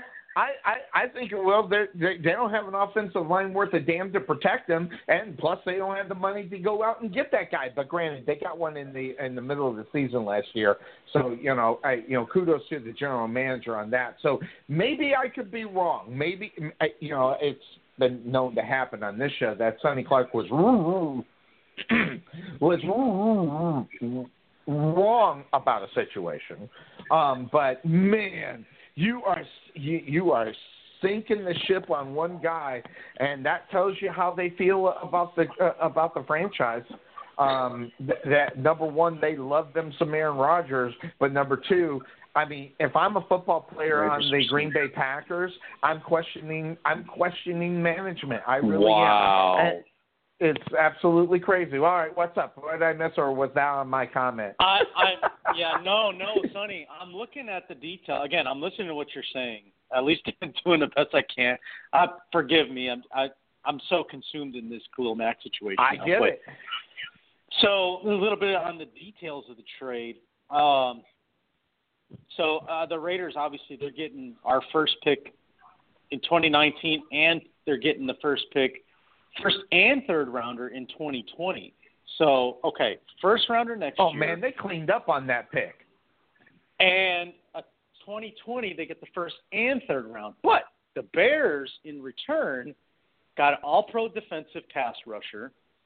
They get the second round pick of the Raiders next year, and a fifth round pick either next year as well or in 2020, one of the two. So honestly, I think that's not, the fact that the Bears got a second rounder in return, Sonny, that's pretty good. That's actually pretty good. And it fits their motto. It really does. When you think about it, Cuervo, there's only certain guys that they're spending money on. Really, Cuervo, think about it, right? And, so it really kind of fits their motto. They got a couple of guys that they'll spend money on, a la Jay Cutler last year. Okay, so they got their Jay Cutler this year. They're spending a lot of money on him. But the rest of them, the Bears would be satisfied with second, third, and fourth round picks for the rest of the football personnel out on the football field for them, because I think at times they don't care. Look what they did in the first round. Now, I'm going to tell you, their first round draft pick, they hit, that was money. But the money only will be good for 4 to 5 years in reality, because if he doesn't Khalil Mack at Cuervo, he'll be gone. That's the way that the Chicago Bears do it. I mean, you better prove them something, or they can get, if they can get your position at 50% less, they'll take that position and let your ass go. That's the way the Chicago Bears have always been. They have 2 or 3 guys that they will blow the money on, but the rest of them they'll fill up with, second, maybe third and fourth rounders that maybe can play, and that's. I don't know if that's a recipe for disaster for the Bears. I mean, last time they were in the Super Bowl, Lovie Smith was their head coach. So, yes, I don't know if that's good, bad, or indifferent, but that's the traditional way of the Chicago Bears. Yeah, and it's going back to that way. It's defense first, solid running game, and then whatever you could piece together on the passing game. Which it's not traditionally the NFL now anymore. Nope. But I think going against the grain, if you do it the right way, I think it could work out for you. Well, they did it, Cuervo. They did it with Matt Forte. Okay, instead of falling to the demands of aging Matt Forte, they let him go. And who's that cat they got running at the quarterback, at the wide running back position now? He's a stud. I forget his name. Yeah, so it's Jordan Howard, and in the back of Tariq Cohen, the little speedy guy. They made out like a bandit and didn't spend the money. I'll give the Bears some credit.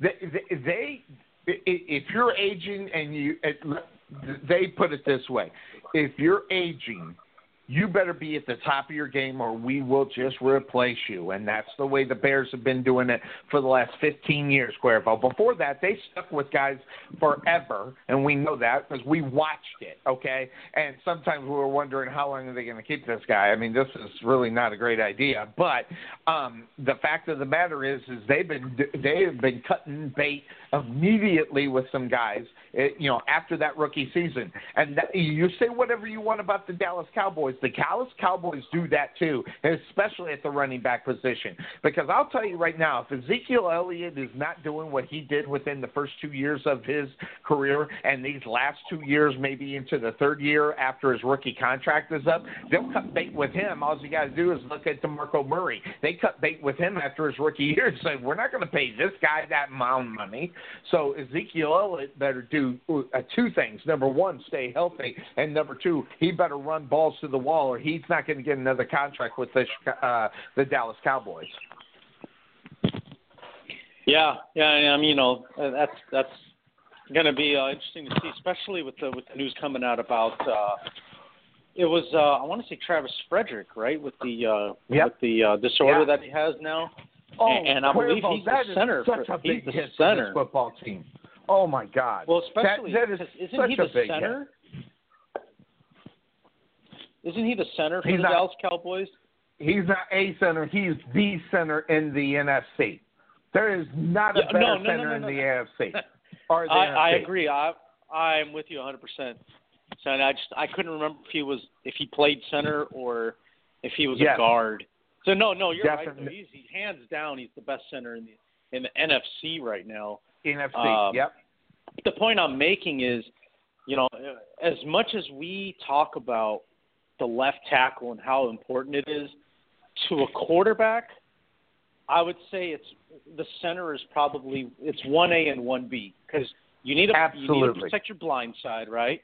But you also need that good chemistry with your center.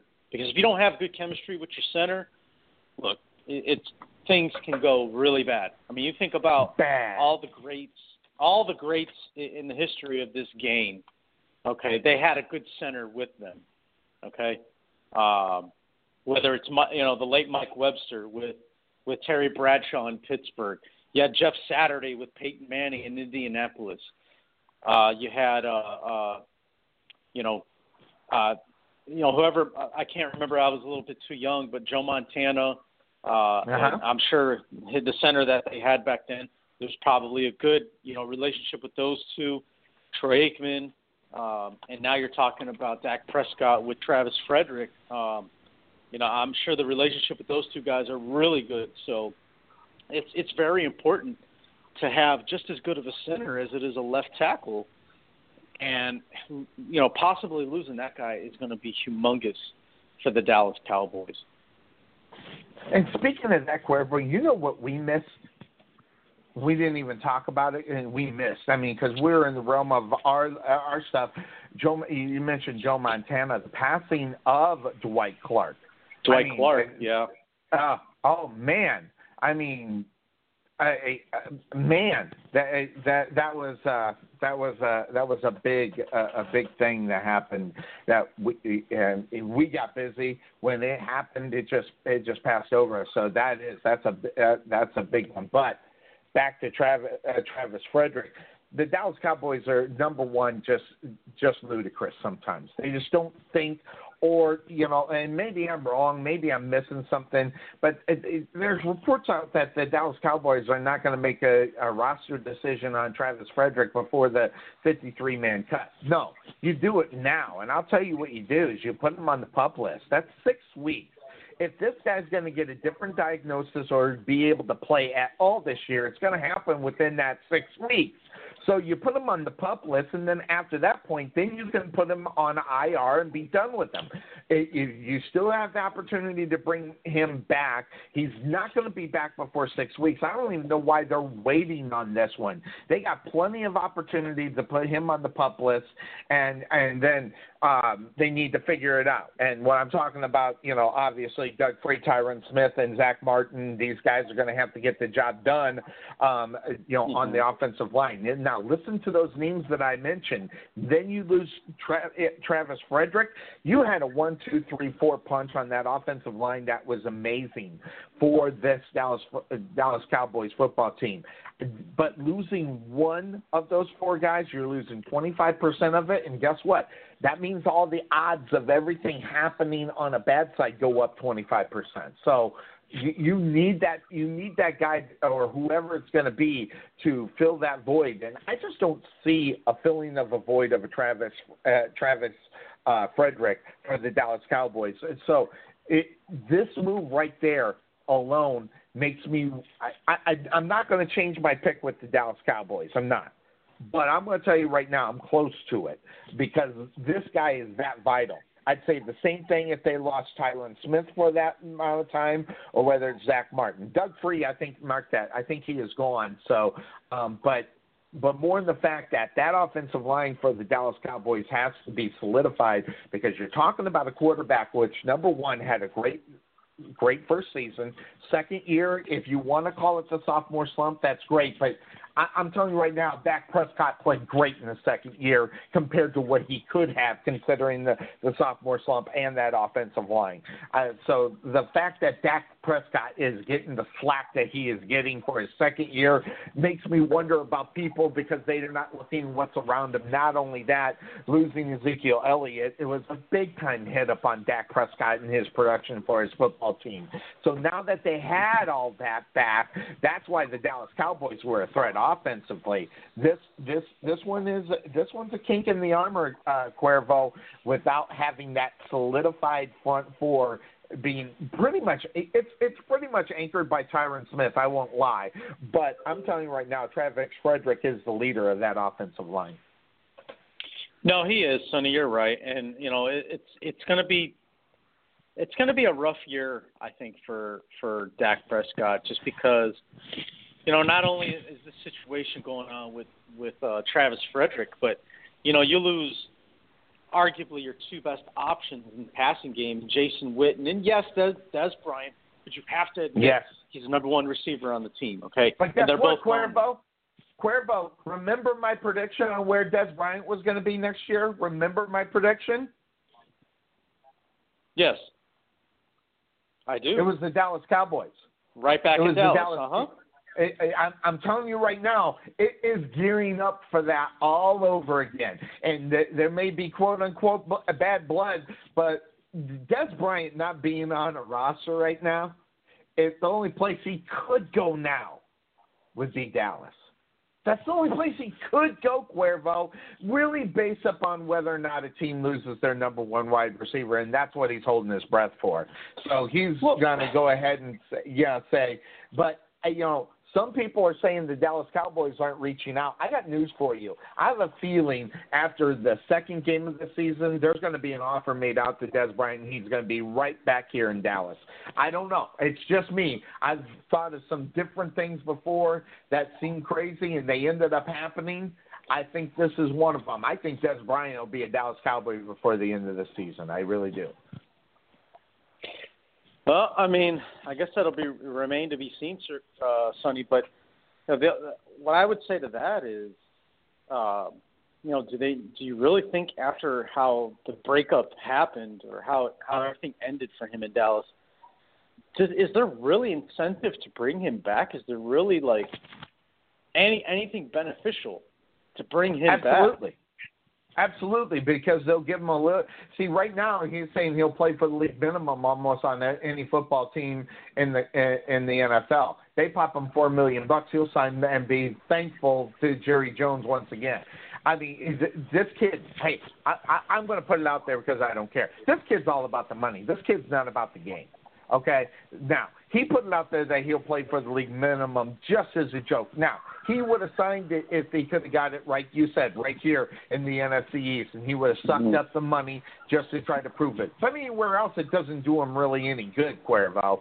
So the simple fact of the matter is, if the Dallas Cowboys offer him $3 to $4 million, Dez Bryant will break his leg to get back in there to sign that contract because he is about the money. Well, and there's no question. And now, I'm not going to question his passion for the game because one thing about that show on Amazon, it did show this guy just has a lot of passion. It's just misguided passion and the fact that he doesn't listen to anybody. But when the Dallas Cowboys are not getting any production from their wide receiver position and or tight end position, they're going to need a solution. And the solution will be Dez Bryant, and a couple of reasons why as well is because of the new catch rule is a big time on that. If you think about some of the things that they talked about as far as the new catch rule, what's a catch and what's not a catch, the biggest person that was in the middle of that controversy was Dez Bryant. There's been a couple of catches where they said it wasn't a catch for the same reasons why they're going to make it a catch this year.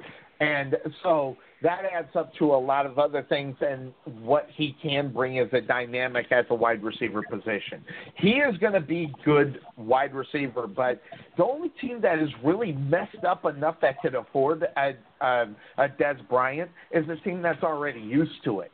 And they know how, as much as they can, know how to deal with it. But you can't drop this guy, like you said. You can't drop this guy on the Seattle Seahawks and expect, a love relationship to happen. It's going to be turmoil until everybody gets used to each other, and that might be too late at that point with the Dez Bryant, because we all know if Dez doesn't get his way, he'll throw a fit, and then he doesn't become the quality wide receiver that he possibly could be for any franchise that would sign him.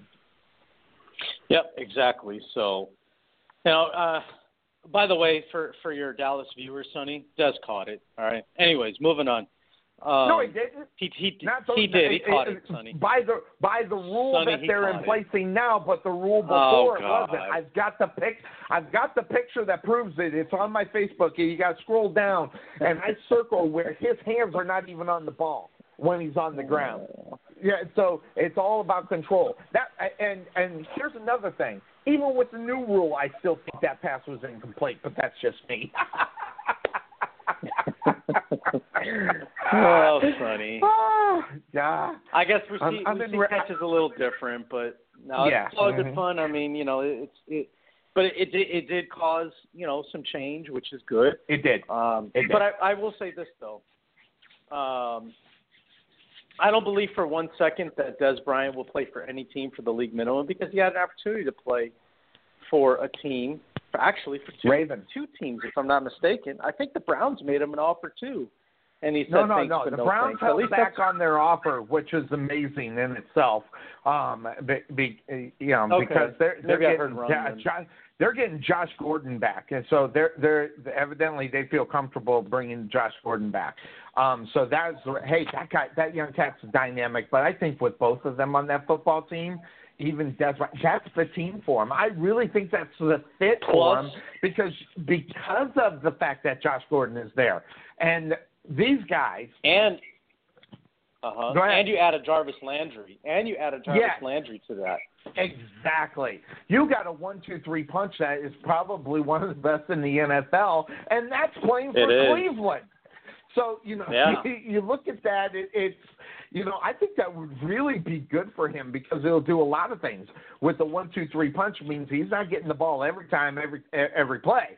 He's going to get about once every 3 times, and that'll put him down as far as where he is in humility as far as that's concerned. Number 2, he's got guys that are passionate about the game more so than look at all the news that's coming out of Cleveland at the wide receiver position. It is guys that are wide receivers that are stepping up big time as players, and they're out coaching the coaches by teaching guys, hey, you're hurt or injured. There is a big difference. And if you're hurt, get your ass back out on the football field. That's what you're getting with Jarvis Landry and the other cats that are out there. And that's what that team needs.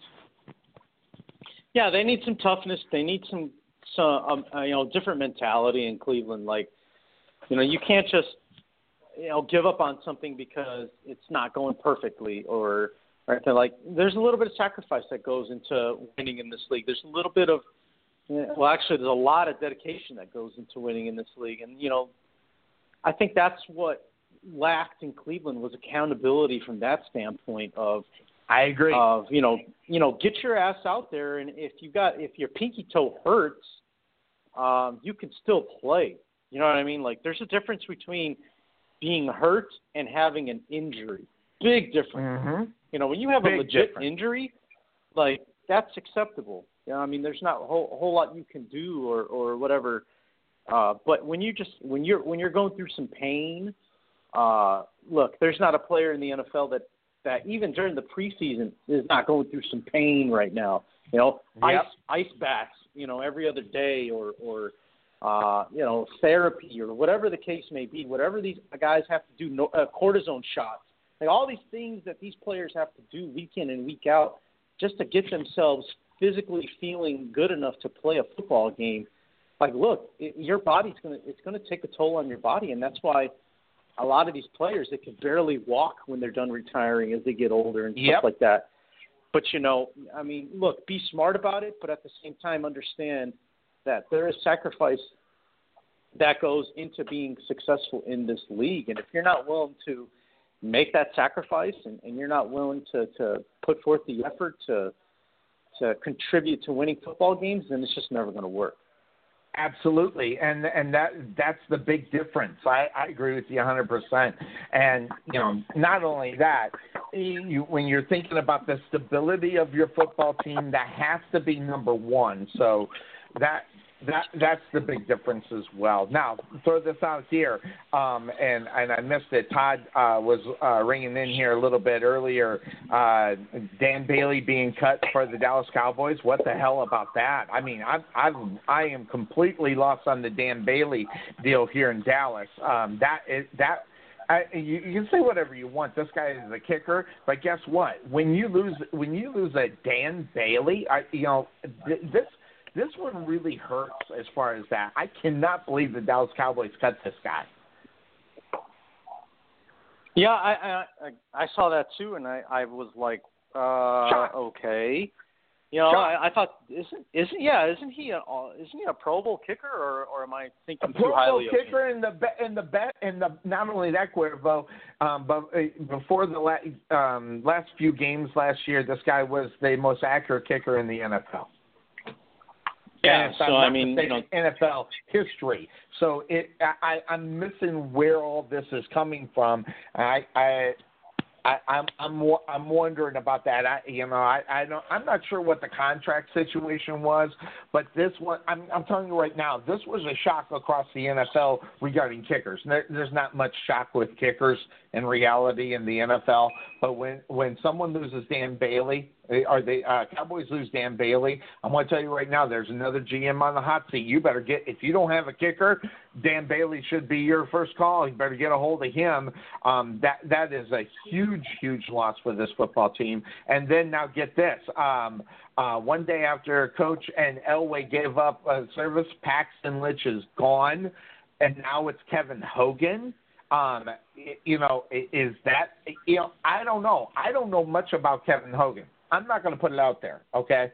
All I know is that Paxton Lynch gone out of Denver, I think is a big-time, indication on the lack of success that he had quick enough for a guy like John Elway. I'm gonna put it out there, Cuervo. The Denver Broncos need to fire John Elway. Really? Absolutely. You really believe that? Absolutely. What has he done? Cuervo, you look at it, what has he done? Okay, the only thing he did is he brought in Peyton Manning. Take away from that what have you done for me lately, way this league works? How do you keep a John Elway as your guy? This guy hasn't done jack squat in reality since Peyton Manning was on that roster. And that could even be questionable. Peyton Manning's pedigree is the only reason why that ended up being great, because that was not Peyton Manning-ness. It was Peyton Manning leadership there, the reason why they were successful, not more so than if you look at the numbers. Yeah, no, I mean, you do. That's a very good point, Sonny. And but what has he done, Cuervo? If you think about it, since then, what has he done? I mean, honestly, not a whole lot. He's kind of ridden the coattails of the stars that are on that roster to help try to make it look good. And yeah, I think you make a very good point that John Elway hasn't really made a difference in Denver. I mean, now the only thing that helps him out is that the other teams in that division really haven't gotten much better either. That's a good point too. Kansas City is pretty stagnant. I mean, they let Alex Smith and Marcus Peters go, and I think that's going to hurt them this year. I can't wait to watch Patrick Mahomes, though, Cuervo. I don't know what it is, but this is kind of – when I think about Patrick Mahomes and his potential as a starting quarterback, I don't think I've been more excited to see anybody step in at that role, in a long time. Well, I mean, it's understandable. I mean, he's an exciting guy, and I'm sure you're familiar with him being a Texas Tech, product.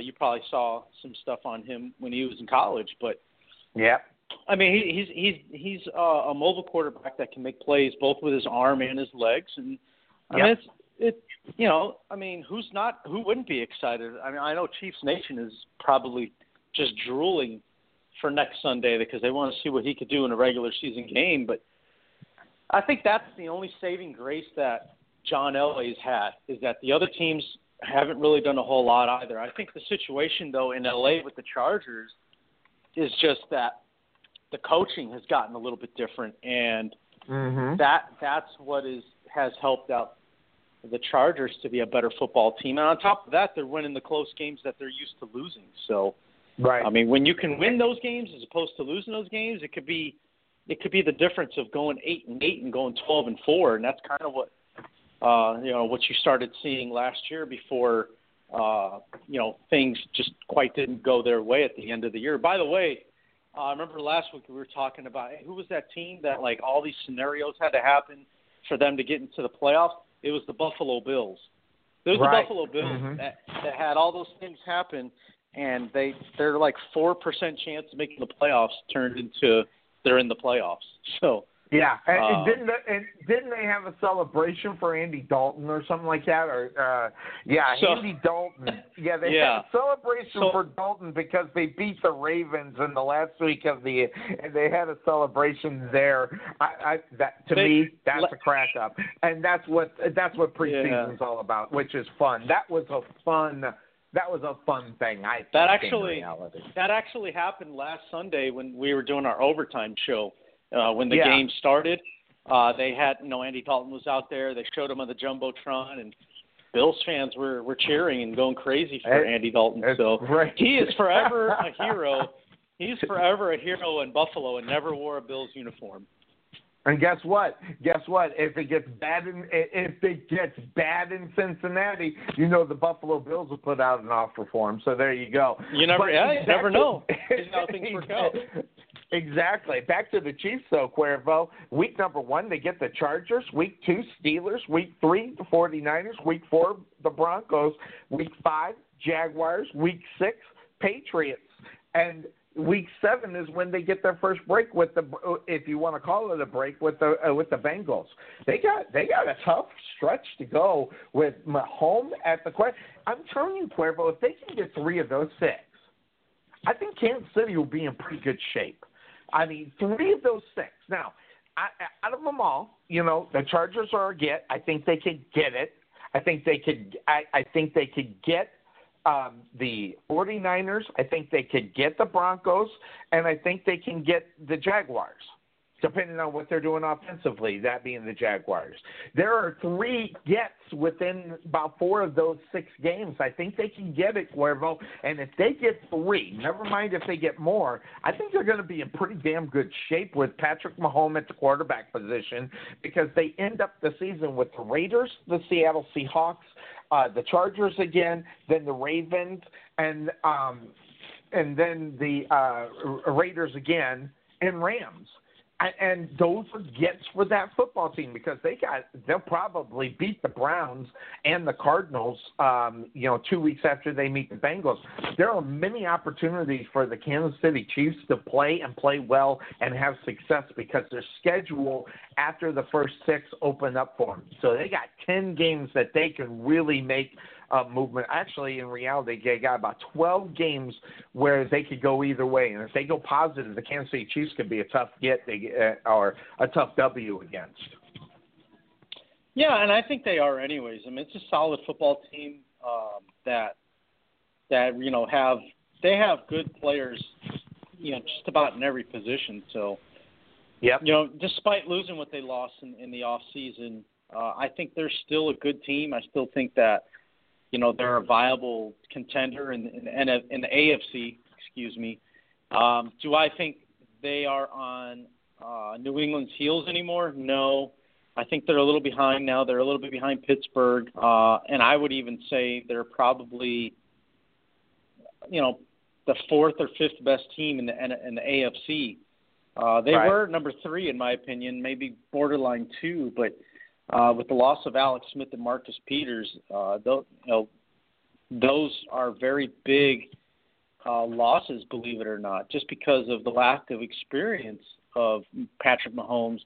That's why Alex Smith is such a big loss. And then Marcus Peters, you're talking about an all-pro corner. You could say whatever you want about him punting footballs into the stands and, just making airhead, mistakes on the field. This guy makes plays. When he's not being a total idiot on the field. So, big losses. Man, this preseason has been crazy for quarterbacks, though. I'm just rolling through this. The Steelers, they go ahead, they cut bait with Landry Jones. The backup quarterback in Cincinnati, he's gone for the rest of the season. What is his name? Matt Barkley. He's gone for the rest of the season, the second most important position out on the football field. Quarterbacks, there's been some huge news in the NFL, between Aaron Rodgers obviously being a big story there. I mean, big stories here in the preseason about the quarterback position for a lot of teams. And granted, they may not be the starters, but they're impact players. And you talk about Cuervo, I don't know if you've changed your opinion. I honestly still believe the second most important position out on the football field is the backup quarterback position. And, some teams are losing their backup quarterbacks or they're trading them away, whether it's A.J. McCarron. And so I think this has been a crazy week regarding quarterbacks, whether it's the signings or them getting hurt or having some guys pack up and move yet to another team. Yeah, there's been a lot of moving around of quarterbacks. I don't know if it's just because of, whether teams just feel like they're not liking what they see in the backups. But it doesn't make sense because you're talking about guys that have been on the same team for a few years. For example, you mentioned Landry Jones in Pittsburgh. Like, I mean, he's been with them for, 3-4 years. The problem with that is Yep. the reason it happened is because Josh Dobbs is looking pretty good in the preseason. That's what I heard. In Cuervo, I still have yet watched a preseason football game. So, and because I don't care. I don't care about preseason. I care about the results of the movements of the other thing because I think I know what I'm expecting in week number 1 from a lot of football teams. So, preseason don't mean anything, but man, oh man, there's been some crazy. And not only that, how about Colin Kaepernick? The arbitrator refused to throw that one out. That's another story, quarterback. But, of course, that's 2 years in the making on what's going on as far as that is concerned. I want to talk about that, and we're going to do that up on the other side, Cuervo. So what we're going to do, Cuervo, we're going to take our second break here on the Couch Potato Sports Show, and when we come back, we'll talk a little bit about Colin Kaepernick, the player, and the story. But the other part of it we're not going to get into because we have beaten that whole subject up. But that having been said, of course, that's the name of the show. We're going to take the quick break here on the Couch Potato Sports Show. We'll come back. We'll talk about that. We'll talk about some other guys that are moving, some major injuries within the NFL, and we'll take a look at some of the games. We won't give our prediction for weeks number 1, but we'll see. But we will give the prediction for the first game, which will be the Thursday night football game. So that'll be the first one that we make the predictions on, and we'll start keeping the lists and the tabs on that as we go through the season. So we'll take the quick break here on the Couch Potato Sports Show. It is, that being said, it's our Sunday morning tradition. We'll be right back. This is Sonny Clark, radio voice of your Rowlett Eagles, letting you know about Baggies Web Solution. Do you need a website but not sure where to start? Baggies will listen to your needs, find out what's important to you, and provide a game plan to help you and your business succeed. So call Baggies Web Solution at 214-431-4291 or find them on the web at baggies47.com. Baggies Web Solution. Simple, local, perfect. This is Sonny Clark, radio voice of your Rowlett Eagles, letting you know about Baggies Web Solution. Why should you choose Baggies Web Solution? We believe in giving our client the ultimate in flexibility. We only use the industry standard software, providing you with almost limitless options when configuring your website and email.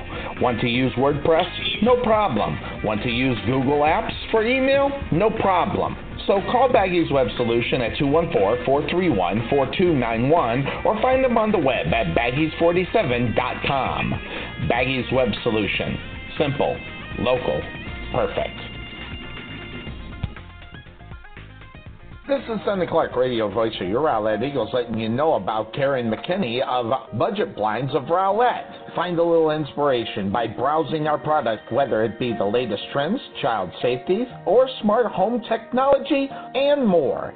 Contact Karen McKinney at 972-722-9300 or visit her on the web at budgetblinds.com/Rowlett. You can also learn who they are, as well as their approach and products, and you can also schedule a free home consultation. Again, contact Karen at 972-722-9300 or log online, budgetblinds.com/Rowlett.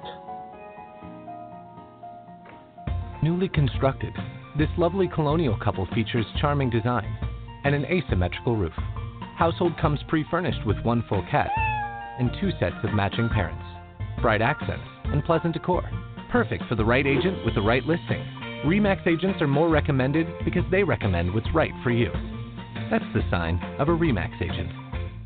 Make sure you contact Lucy Massey for all your home buying or selling needs for homes in Dallas, Mesquite, Rockwall, Garland, Richardson, Forney, or Rowlett. Give her a call at 469-556-6364. That's 469-556-6364. Built in 2004, this Midwestern family boasts strong foundations with sunny interiors. Plus 2 twin-sized girls, 1 fixer-upper son, and 1 built-in bloodhound. Also comes attached with walk-in in-laws, located just around the corner. Perfect for the right agent with the right listing. RE/MAX agents are more recommended because they recommend what's right for you. That's the sign of a RE/MAX agent. Make sure you contact Lucy Massey for all your home buying or selling needs for homes in Dallas, Mesquite, Rockwall, Garland, Richardson, Forney, or Rowlett. Give her a call at 469-556-6364. That's 469-556-6364. This is Sonny Clark, radio voice of your Rowlett Eagles, asking, are you dealing with unpleasant smells or odors in your home? Is there a foul odor that you just can't find? Your best bet is to contact my friend Michael Smith of Lone Star State Mitigation. Mike is an expert when dealing with pet odors, urine, smoke, or unpleasant smells that you just can't pinpoint.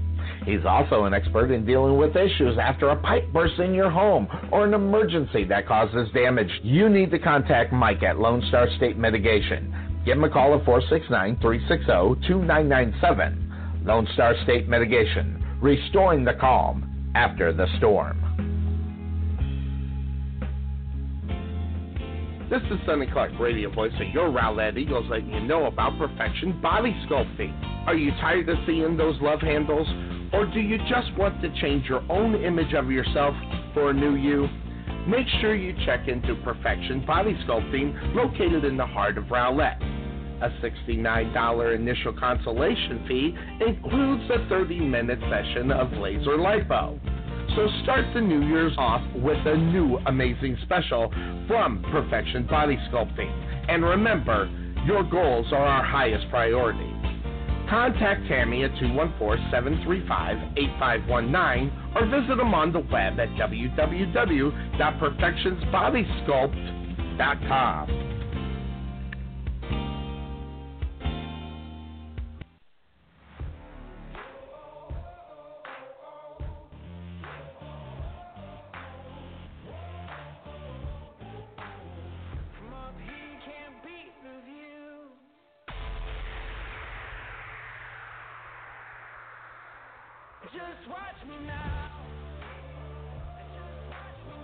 All right, we are back here on the Couch Potato Sports Show. It's me, Sonny Clark, the hardest working man in sports radio, along with Cuervo, as we are going over a lot of scenarios that we have seen in the NFL. Lots of things that are going on, lots of things that we want to still talk about as we're in our third hour here on the Couch Potato Sports Show as we cover it all here as far as the NFL is concerned. Cuervo, I want to tell you right now, this preseason has been very busy. This preseason has had a lot of guys going down and retiring. And I missed this. Brent Selleck, he retired, and this was back a couple of days ago. And so the Philadelphia Eagles, they lose a tight end, and I think that's a valuable loss. I mean, a big-time loss for the Eagles, because Selleck was a valuable guy to have on their team. Yeah, he was. He was one of the backups, obviously, to Zach Ertz in Philadelphia, and they had already lost Trey Burton. He came over to Chicago, and now that Brent Selleck retires, now those rookies that they drafted are going to have to move in fast, and they're going to have to get up to speed and be ready to play right away. So. It's going to be interesting to see how things go with the Philadelphia Eagles as far as the tight end position goes. Absolutely, and that's a big hole if they don't fill it properly. So that's something to keep an eye on. Some other NFL news that happened. Adrian Peterson signing with the Washington Redskins because of the lack of, they had a couple injuries and just simple lack of production. This one's a why not in reality. I look at Cuervo, because I look at the Washington Redskins as not being really, contender whatsoever in reality. This doesn't hurt your football team. It doesn't increasingly help. Don't get me wrong. This is not the second coming of Adrian Peterson. But if Adrian Peterson goes in there and has an average season, I don't think you could ask much more from him if you're the Washington Redskins. Well, no, and they're not asking him to be the number one guy, which is good for him, but he's, it's kind of similar to the situation in New Orleans. Just hopefully he doesn't make the same mistake of having starter expectation or intention for that football team, because it's just not going to happen. So, Even after the first week, Adrian Peterson was mad. He only got 9 carries last year in that opening game against the his old team, the Minnesota Vikings. So, as long as he doesn't go in there thinking that he has a chance to start, or that there's a possibility that Jay Gruden is going to start him, then I think he'll be a great fit for the Reds team. Really, he's a great fit for any team as long as he understands. As long as he understands that, look, he's just not a starter anymore. I think he would fit well, really. I mean, on any football team, because it's just how good he is. Well, you say that in reality, but what you get with the Washington Redskins is that you get mediocrity anyway.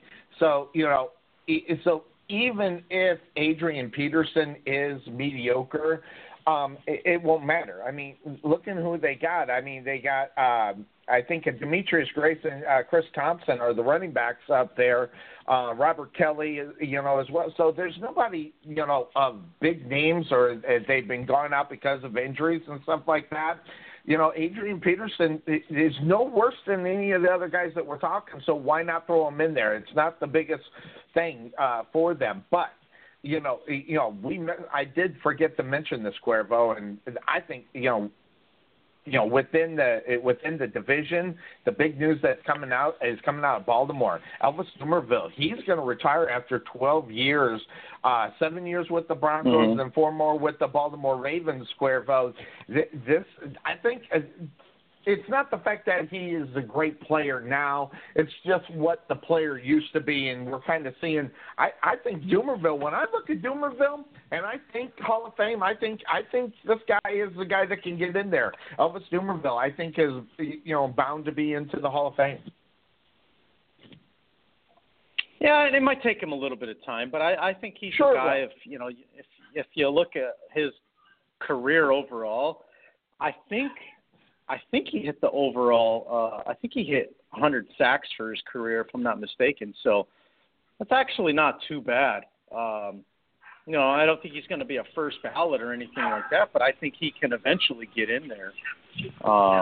It's just going to take some time. Yeah, I think you're right. It's going to be something that's going to be really huge. As far as replacing the guy, I think that's you might be able to replace the experience or the player, but you can't replace that experience, and I think that's the big story in reality when you talk about that. So, also some other news that's out there is that the Patriots and Gronkowski is getting some additions to his contract. Those are player enhancements to try to get Gronk to get more into the game, and he's already a big part of that offense. Now you're going to give him some incentives. You're going to give him some money if he hits certain numbers. I think that's a big story coming out of New England. With Gronk, I mean, I just hope he could stay healthy. That's another one. $4.3 million in incentives to his contract for the next 2 seasons, It's about, well, first of all, in reality, you look at it, he's already the highest paid tight end, but you also get some other things added up on a couple of performances, but a lot of them, the performance in reality is connected to whether or not he can stay healthy, and that's the big question in reality when you talk about Gronk. And with the Patriots, maybe coming down to earth a little bit, I think happens this season because of a couple of reasons. Number one, you're getting the aging Tom Brady. So will he be the Tom Brady we expect? We don't know. Will Gronk be able to stay healthy? But I think the big question in New England in reality, it has to swirl around the head coaching position and where the team is going to go, because I have a feeling that we are going to see this year, the last year of Bill Belichick, and then, of course, we know who's filling his seat because, Josh didn't go to another football team. He stayed right there. Yeah. I'm sorry. Who did you mention, Sonny? I'm sorry. It was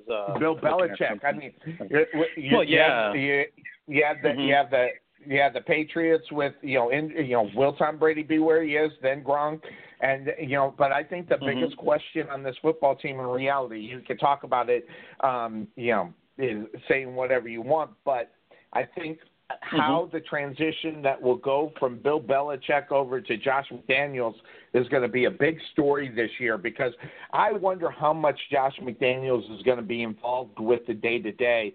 I think he's going to get probably a big percentage push to being more involved than he was last year, but just because of the fact I can see this being the last year for Bill Belichick.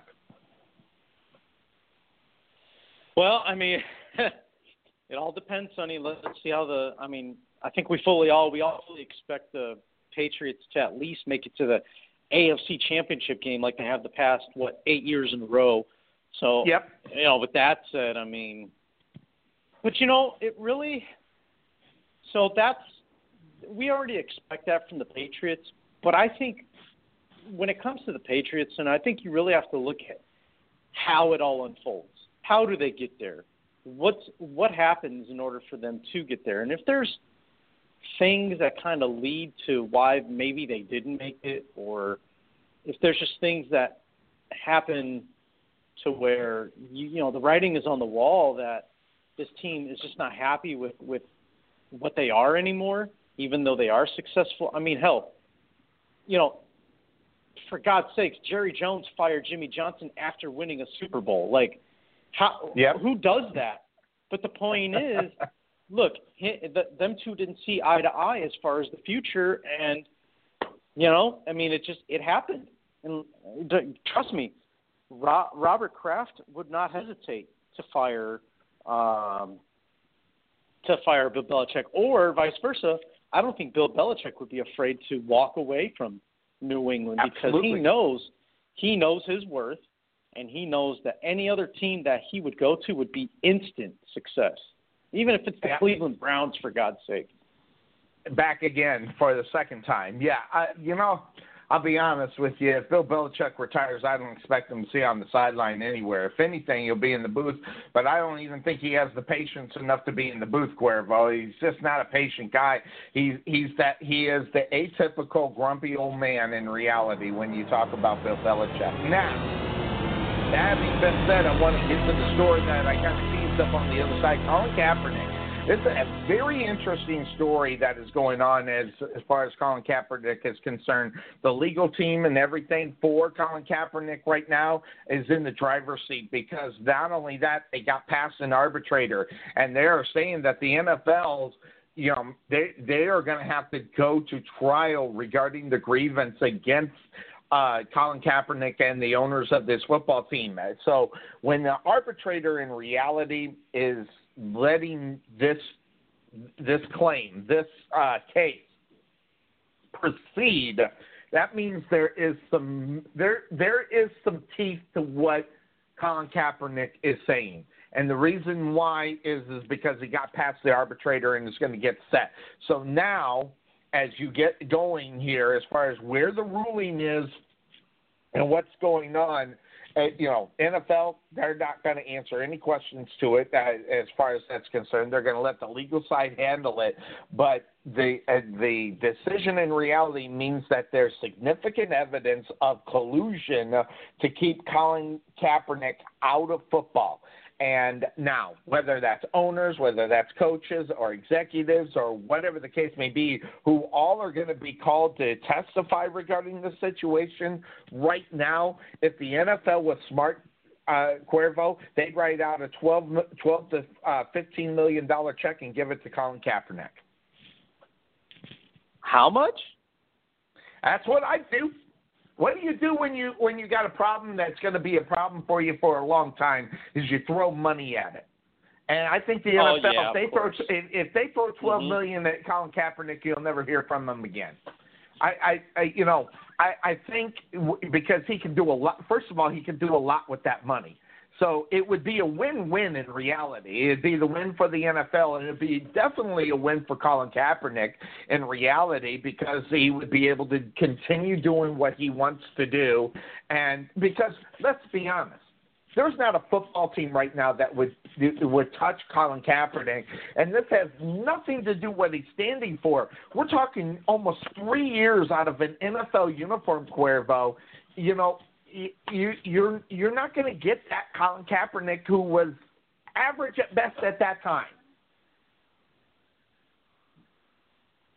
Yeah, exactly. So, I mean, I guess what all depends too is Colin Kaepernick going to be willing to settle, or is he going to try and make a point of like, look, I don't want your money, I want the opportunity to play in the NFL again, and you know, for him, I depends think on where his head is, right? Well, I think it's it all depends on where his head is, but I think it's where's the NFL on it. You know, me personally, if I'm Colin Kaepernick, maybe it's just my pride talking here. I'm not begging the team to sign me. Look, if you don't want me, you don't want me. That's fine. But don't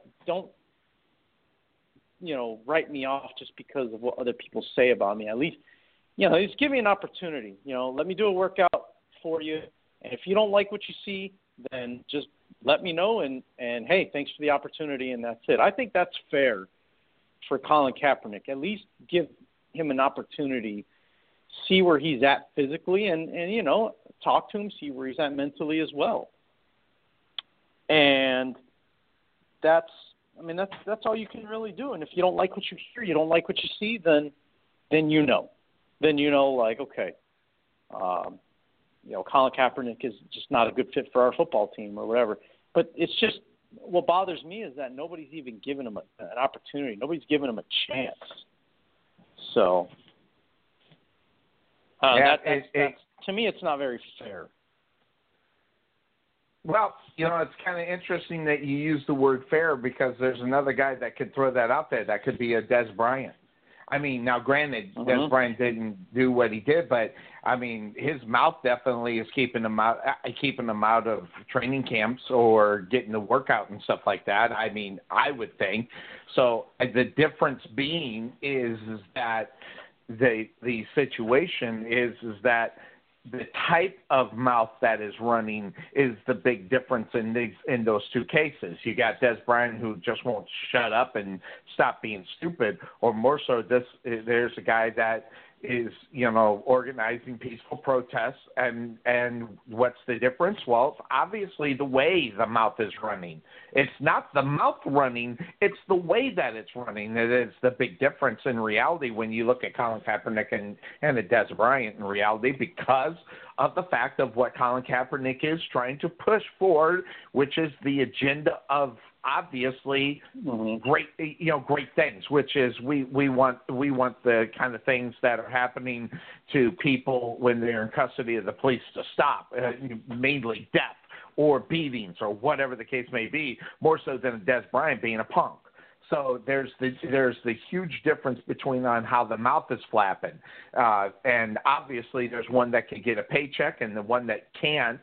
And I think Colin Kaepernick, just the NFL doesn't want to deal with this, and they're never going to admit liability. So if they do get this thing closed down and they throw cash at them, it'll be on the thing that they're not going to admit to anything of what the accusations are of Colin Kaepernick, and then Colin Kaepernick will just have to keep his mouth shut about it, take the money, and try to do some good with it. So that's where I think I think where he is right now, if he really looks at his career, regardless of what the truth is, the fact of the matter is there's not any teams out there that are going to either A, give him a shot, or B, willing to give him a shot. So what good can he do? $12 million could probably do this guy a lot of good for his cause and what he's doing. No, absolutely. I'm with you. It's not good, bad, or different. It's just what it is, Yeah, no, exactly. So, I mean, it's just, see how everything kind of works out. So good stuff there as far as that's concerned. Now, by the way, Cuervo, we talked a lot about a lot of guys making a lot of money and getting a lot of money. And I just say that for, toward the last, we'll probably talk about more things as we go on. But the fact of the matter is that the Giants get their guy. And the fact of the matter is that you say whatever you want about him, and I'm not a fan of him, but the New York Giants get their guy. And, I always said there's going to be a book written, and the book is going to be written by a wide receiver who does not like his quarterback. I'm putting this out there. There is no question in my mind that, Odell Beckham is not a fan of Eli Manning. I'm just throwing that out there because this guy's not going to be politically incorrect by him saying that is definitely politically incorrect and not the right thing to do towards a teammate. But I got news for you. I don't think Odell Beckham is even happy that he has Eli Manning throwing him the football. I think he's just happy that he got the money. And I think he'd be more happy as if he could get a quarterback that can deliver the ball. So my question is, first of all, he's got his money. Congratulations, Odell Beckham. But do you think, and I'm asking you personally, and your opinion, do you think there were some conversations about the quarterback position when the contract was being negotiated for Odell Beckham? Do I think that what was negotiated, Sonny? I didn't catch that. No, conversations about the quarterback. Were they being had while they were trying to close this deal with Odell Beckham? I think it could. I mean, I don't know what you're really going to get out of talking to him about Eli. I mean, he's going to have a good receiver. He's going to have his quarterback's back. You know what I mean? So. But that's my question. Do you think Odell Beckham likes that's my question. Do you think he likes him? Do you think he's satisfied with who's throwing him the football? Yeah, I mean he does throw to him a lot, so I mean he's got that going for him. But do I think that he's absolutely in love with Eli? No, you think about the age gap. Yeah. That there is a a generational difference there. So, do I think they're best friends? No, but I do think that they have a good working relationship, and that's important. So, I wonder how good it is, Cuervo. I call me a pessimist, like everybody calls me a pessimist, but there is something. I don't think there's a love affair here at all. I'll be honest and I'll put it out there. I don't think they like each other at all. Well, hold on, let me rephrase that. I don't think Odell Beckham is a big fan of Eli Manning. And now, granted, I have never heard him say anything bad about him. I haven't seen him do anything in a physical way about him. I've never seen him attack him verbally out on the football field saying, get me the ball. And I think that's the reason why I feel this way. I don't know what it is, but I've got something. I think Odell Beckham wishes he had someone else throwing him the football. And I don't have the answer of who that would be that Odell Beckham wishes that they had better talent at the quarterback position that would go ahead and maybe highlight what he can do. That we talked about, hit him in stride. I mean, how often have we seen Odell Beckham have to stop or slow down or not be able to continue on with what he could do because the ball's not getting to him in the right way? I think there is problems with those two. I don't know why I feel that way. And maybe it's because I think Odell is a little bit of a diva, but I will say that if Odell Beckham had a different quarterback that was quality, I think we would have we'd have a different Odell Beckham, I think. If what was quality, the quarterback? Yes. Come on. Have you looked at the rankings, Cuervo?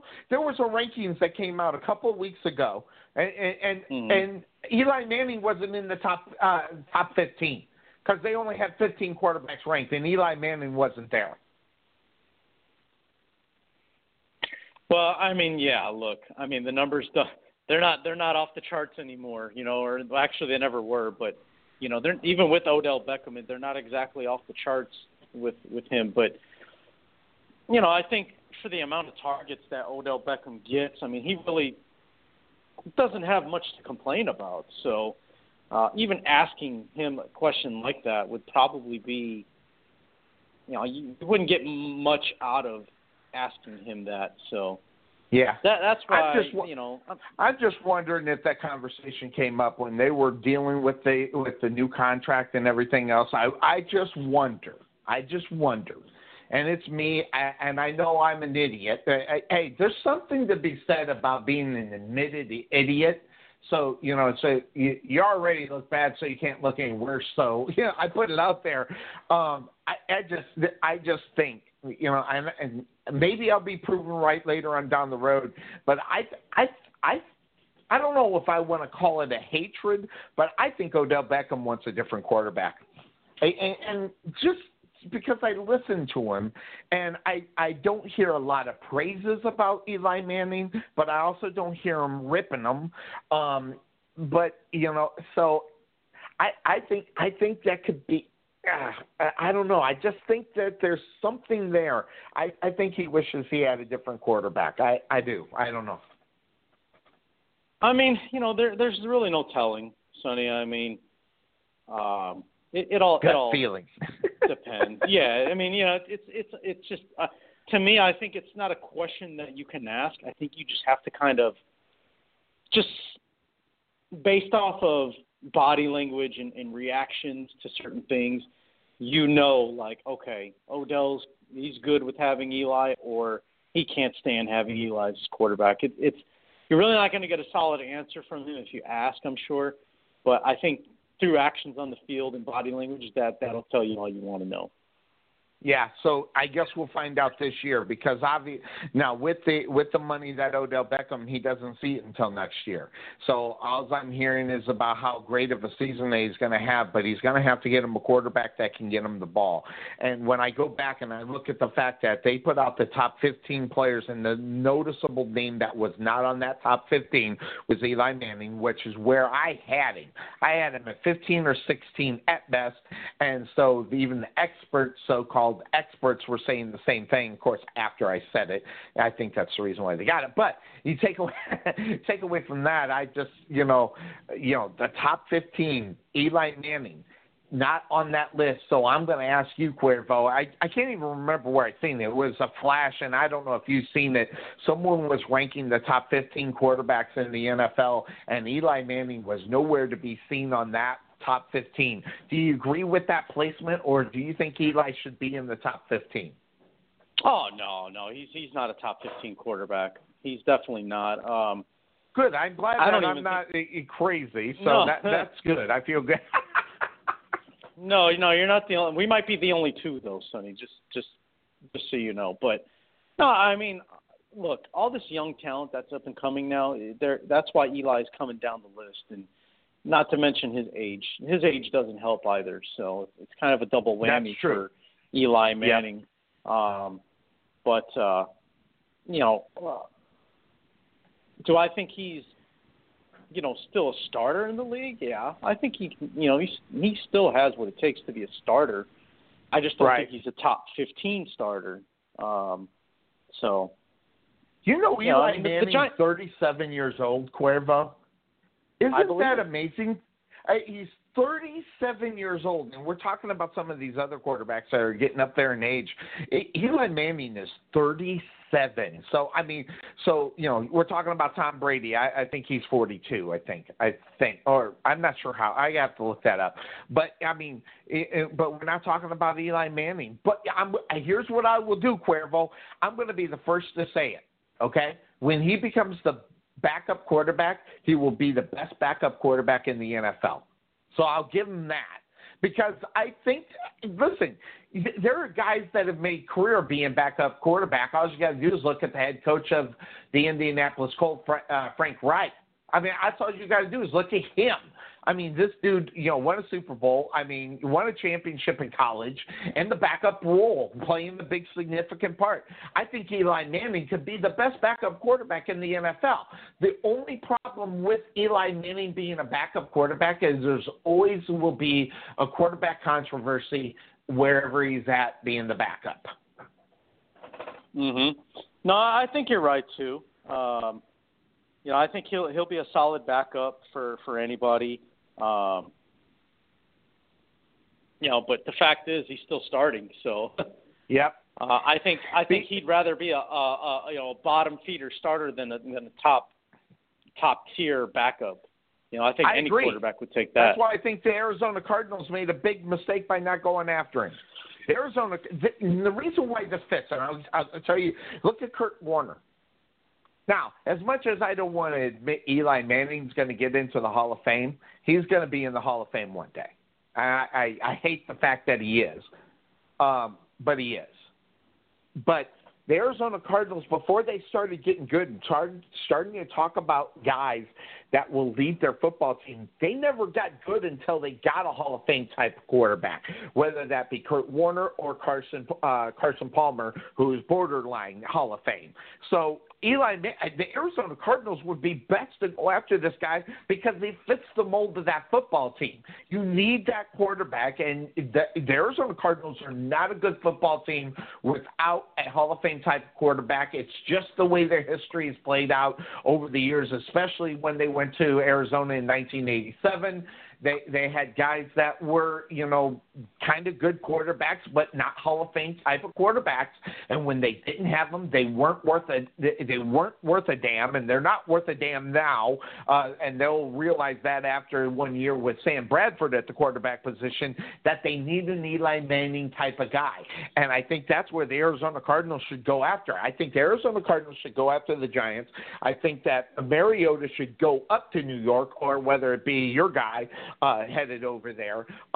So the movement of quarterbacks, I think this next year, I think we're going to see a lot of movement of quarterbacks next year, guys to different teams and things like that, even more so than what we're seeing. But we're going to have bigger names like Eli Manning move around, Marcus Mariota, guys. I think we're going to see some movement of some big names. No, and you know what? I mean, and that's the way the business is going now in the NFL. I mean, it's not necessarily lack of loyalty. It's just, look, that's the business now. Business is business. That's it. That's really what it comes down to, Sonny. So that's why it's important nowadays. It's like you got to perform, or else, everybody's replaceable. Yep. Big time. And that's what the NFL is about, and that's what the Players Association is trying to get away from. The NFL loved that. But that's where the Players Associations are getting in. It's where you're getting guys that are getting guaranteed money more so. Now, granted, they're not going to go out the whole numbers that they're talking about, but that guaranteed money has to be big numbers for guys so they can look at their future and where it's going to be. So that's the huge thing. As far as loyalty, doesn't mean anything unless there's green attached to it. Just ask Aaron Rodgers, because I'm going to tell you right now, Aaron Rodgers would have been on the move if they didn't get that thing squared away. I had a feeling that Aaron Rodgers would be on a different football team, maybe a different football team that had a decent offensive line that could protect him. So that was the big thing that I worried about as far as if you're a Green Bay Packer fan. Now, on the other side, Cuervo, we gave a lot of love, and I mean a lot of love, to a team in the NFC West, and I'm talking about the 49ers, because I have them playing well into the playoffs this year, Cuervo. And that having been said, of course, that's the name of the show. They lose their running back. I mean, when you lose McKinnon, now the idea of McKinnon was he was going to be the workhorse at that running back position to help Jimmy G be as good as he possibly can. I think the combination of those two were going to be the reason why we've seen success. The 49ers, I think, took a hit with this loss. ACL gone is Jerick McKinnon. Yeah, big loss, Sonny. I mean, it's really unfortunate. This is a move that they made in hopes that he was going to be their guy that will carry the load, replacing Carlos Hyde over in San Francisco. And, they have Alfred Morris, if you didn't know that. The 49ers do. They signed Alfred Morris. I did know. And they have Mustard as well. Raheem Mustard. I just knew of that because of the movement of the quarterback positions in Washington. There were names being mentioned, and a couple of them were coming from the backup quarterbacks from the 49ers. So I knew of those names who were already there. But man, oh man, this one it just changes the dynamics of how good that 49ers can be with Jimmy G at the quarterback position. And I'm not saying Jimmy G is not a good quarterback, but I'm saying that there's got to be a lot of things that are clicking in order for him to be there. And that's got to be a running back, whether it's him blocking for him, whether it's him getting out on, doing a quick block and getting out on third down, or just running the rock. And which in reality, look at the 49ers. They haven't anybody really run the rock in a long time. And I slowly, with that signing of Jimmy Garoppolo, okay, I'm slowly seeing a team getting back to a storied history, at least on the way, by making good moves as a franchise. And first of all, signing Jimmy G was one. Jerick McKinnon was another. Making some moves on the defensive side of the ball that made sense for this football team was a big move for him as well. Instead of taking the long shot or the big shot on certain guys, and they stole Jimmy Garoppolo. I'm telling you right now, they stole Jimmy Garoppolo away from the Patriots, and the Patriots are going to fall flat on their face, 2 to 3 years after Tom Brady hangs them up. They lost their franchise continuing franchise quarterback for 10 years. After Tom Brady decides to hang him up. Yeah, I guess we're never going to know what could have been in New England with Jimmy G, but it's just going to be really interesting to see what happens with the Patriots once Tom Brady retires. Who's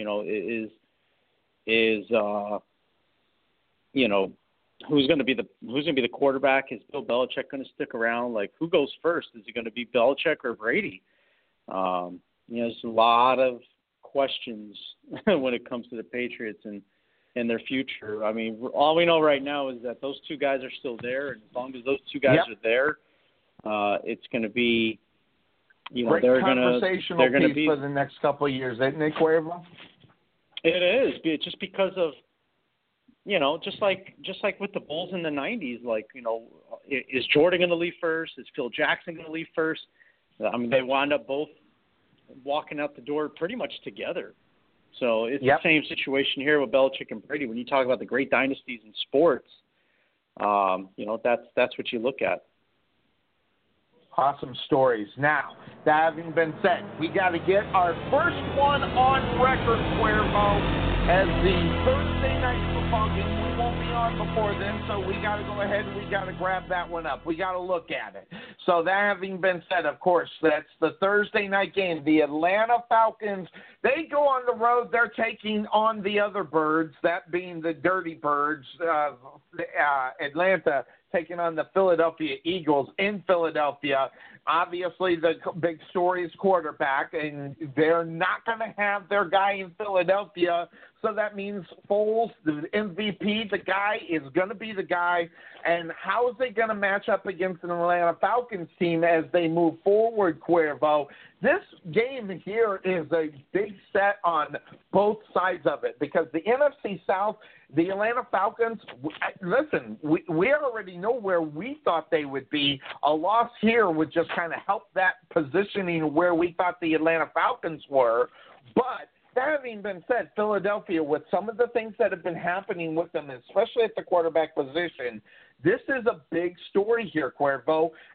So when we're looking at this game, Atlanta heading to Philadelphia, what are you looking at Thursday night for this game as, being the big keys into the game? See how Nick Foles looks after, getting all the first team reps in the preseason and all that good stuff. Obviously with situation, in Atlanta, see what type of Julio Jones you're getting. Is it going to be a disgruntled guy or a guy that's just going to man up and say, look, we'll take care of business when we can, and that's it. So we'll see. I think the big story in reality is exactly what you talk about. No Carson Wentz. And if you're a Philadelphia Eagle fan, if you're expecting Carson Wentz back before 6 weeks, you're nuts. There's no need. And especially the reason why there's no need, Cuervo, is if the Philadelphia Eagles can get off starting, there's no need to rush this guy back. So the important thing is, but all the records and all the things that are being talked about, Cuervo, is Carson Wentz being back a lot quicker than what anybody really ever expected in reality. And I don't know. To me, it seems like a very stupid move to bring this guy back. Obviously, he is your franchise. He is your guys. But it is already reported that Foles will start that game in reality.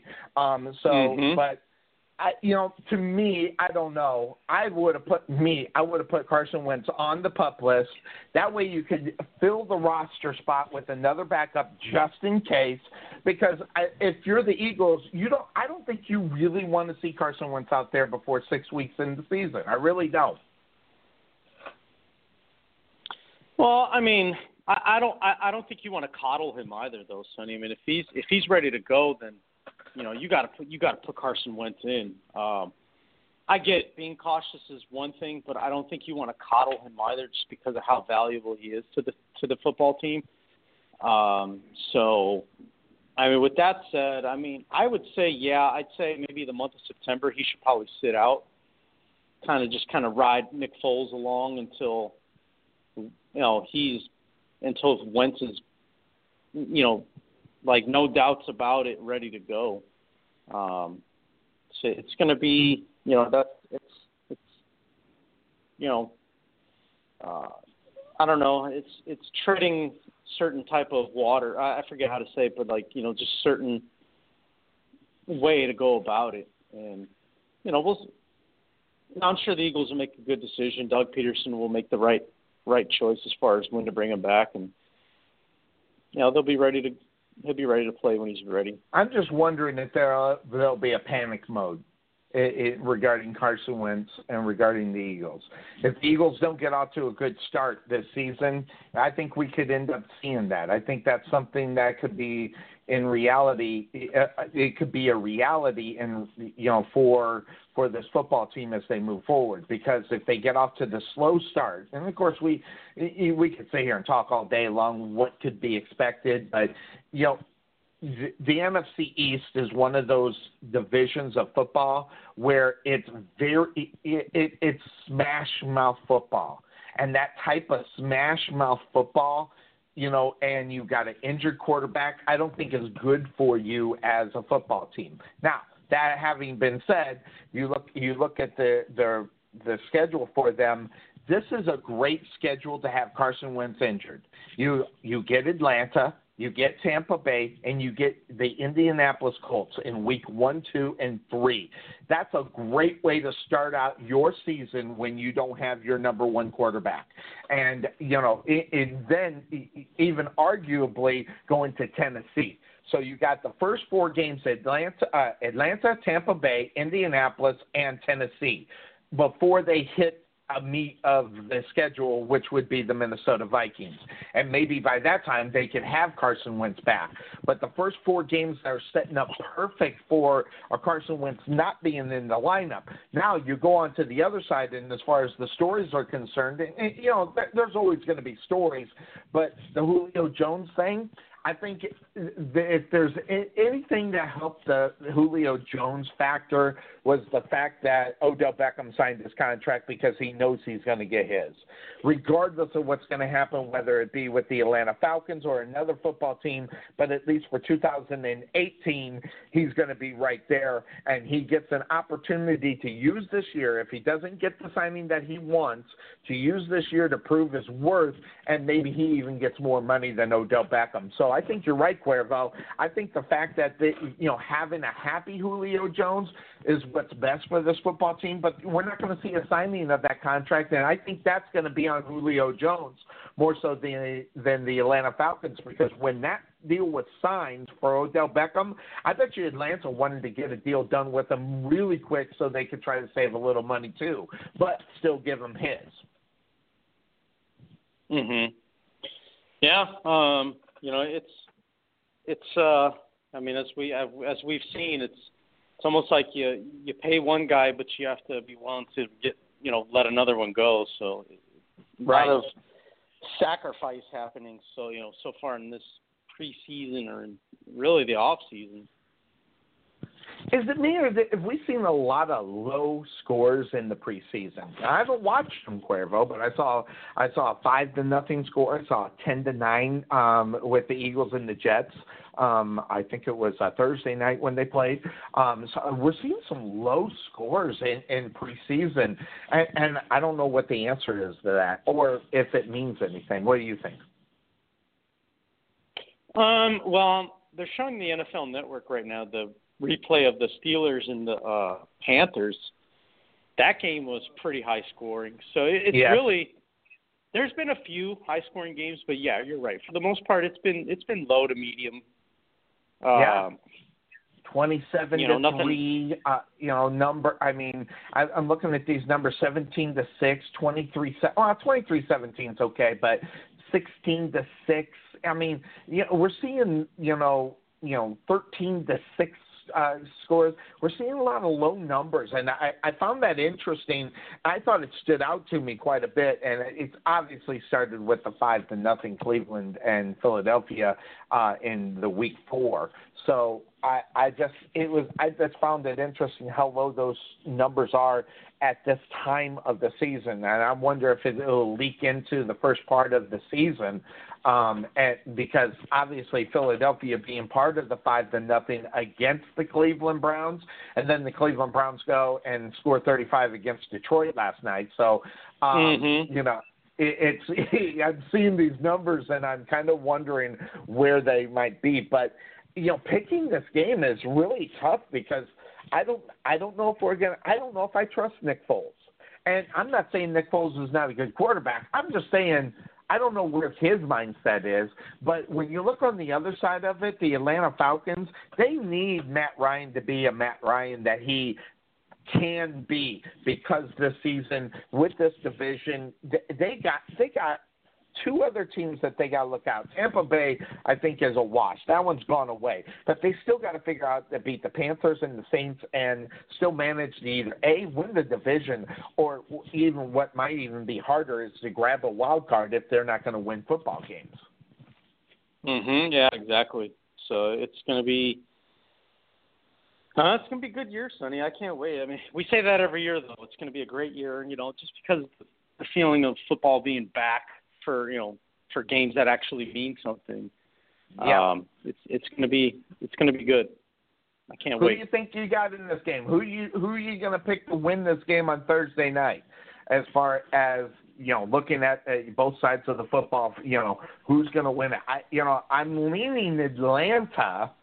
Just more so in the fact that it's so important for them to get out of the gate, and this is a team that typically does get out of the gate where they drop the balls in the second half of the season.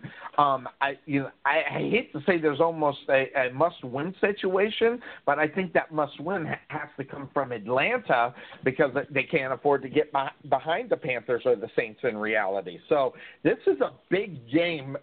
Obviously it means something. Number two, where they are within the division, because obviously most people are picking the Saints to win this division, Cuervo. Heck, and if I'm not mistaken, you and I both have Atlanta in third place in this division.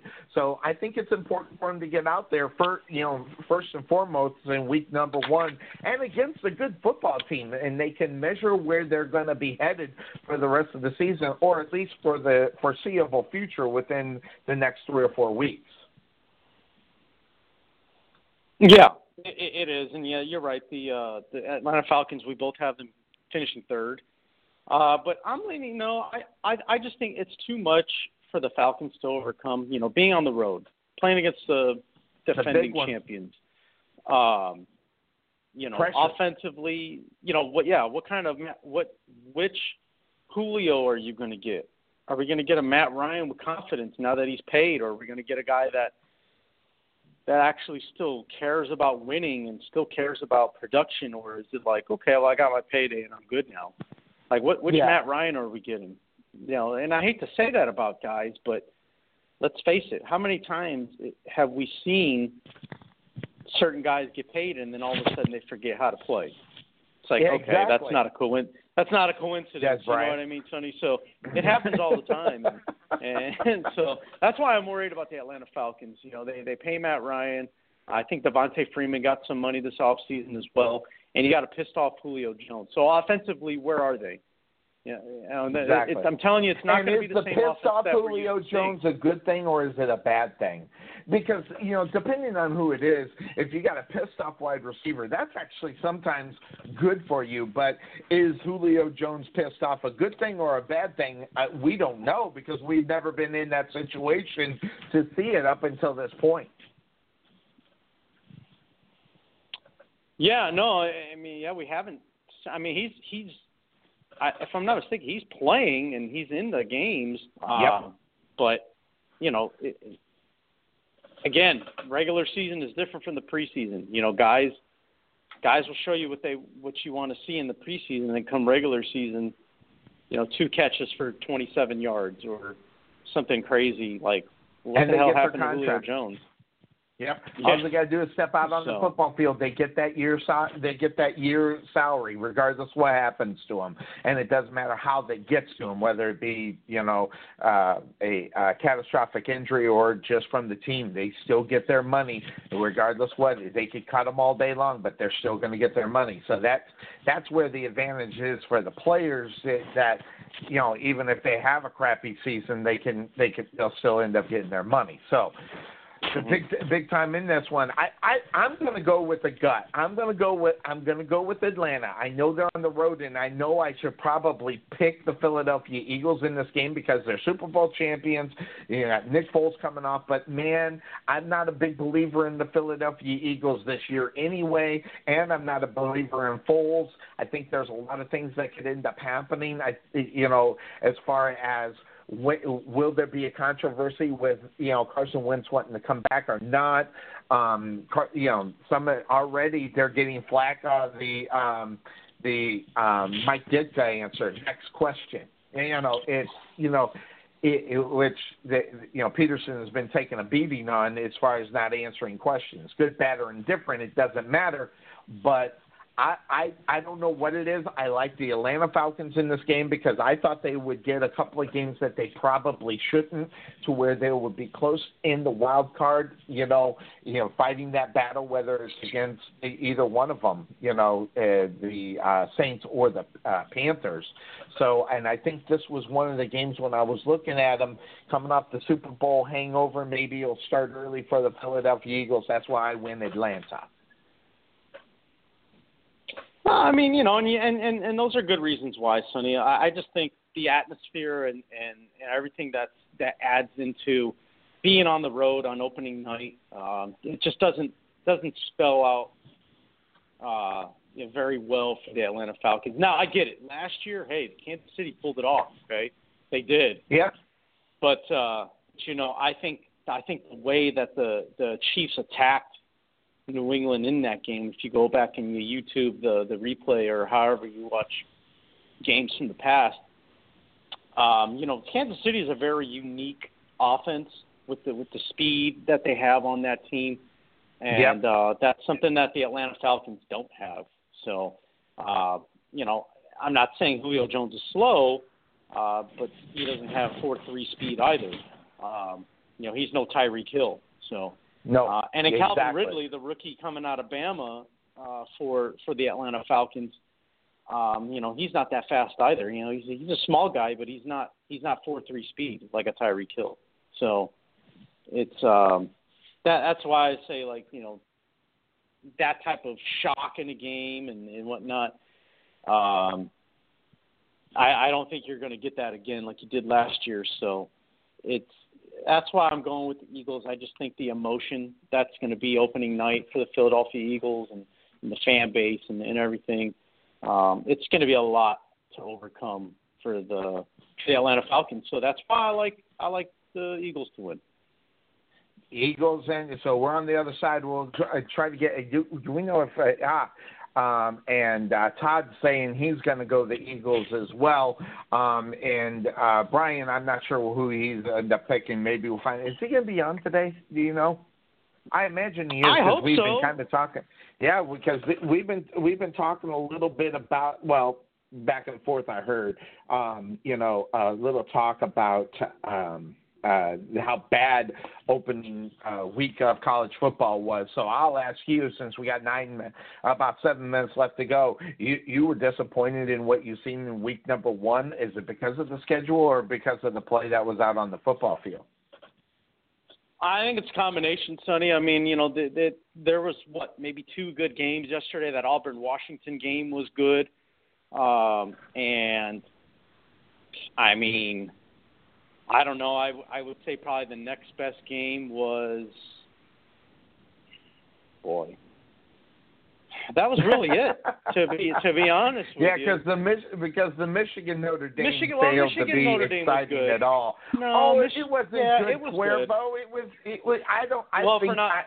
For Michigan fans, it wasn't. Well, for Michigan fans, it wasn't. But even more so. But I don't know. I thought the quality was a little bit low on both sides. I was expecting more from Notre Dame in reality in that game. So I think it was a fail on both sides of it. But Notre Dame obviously getting the victory against the Michigan Wolverines in week number 1 is a big thing. So just to let you know, Todd Mintz, he goes ahead. He picks the Eagles in this game on Thursday night.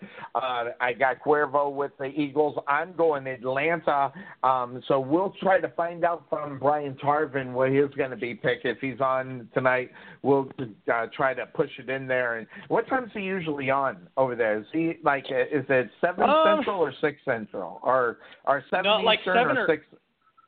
Yeah, 7 or 7:30 Eastern. So I guess it'd be 6 or 6:30 your time.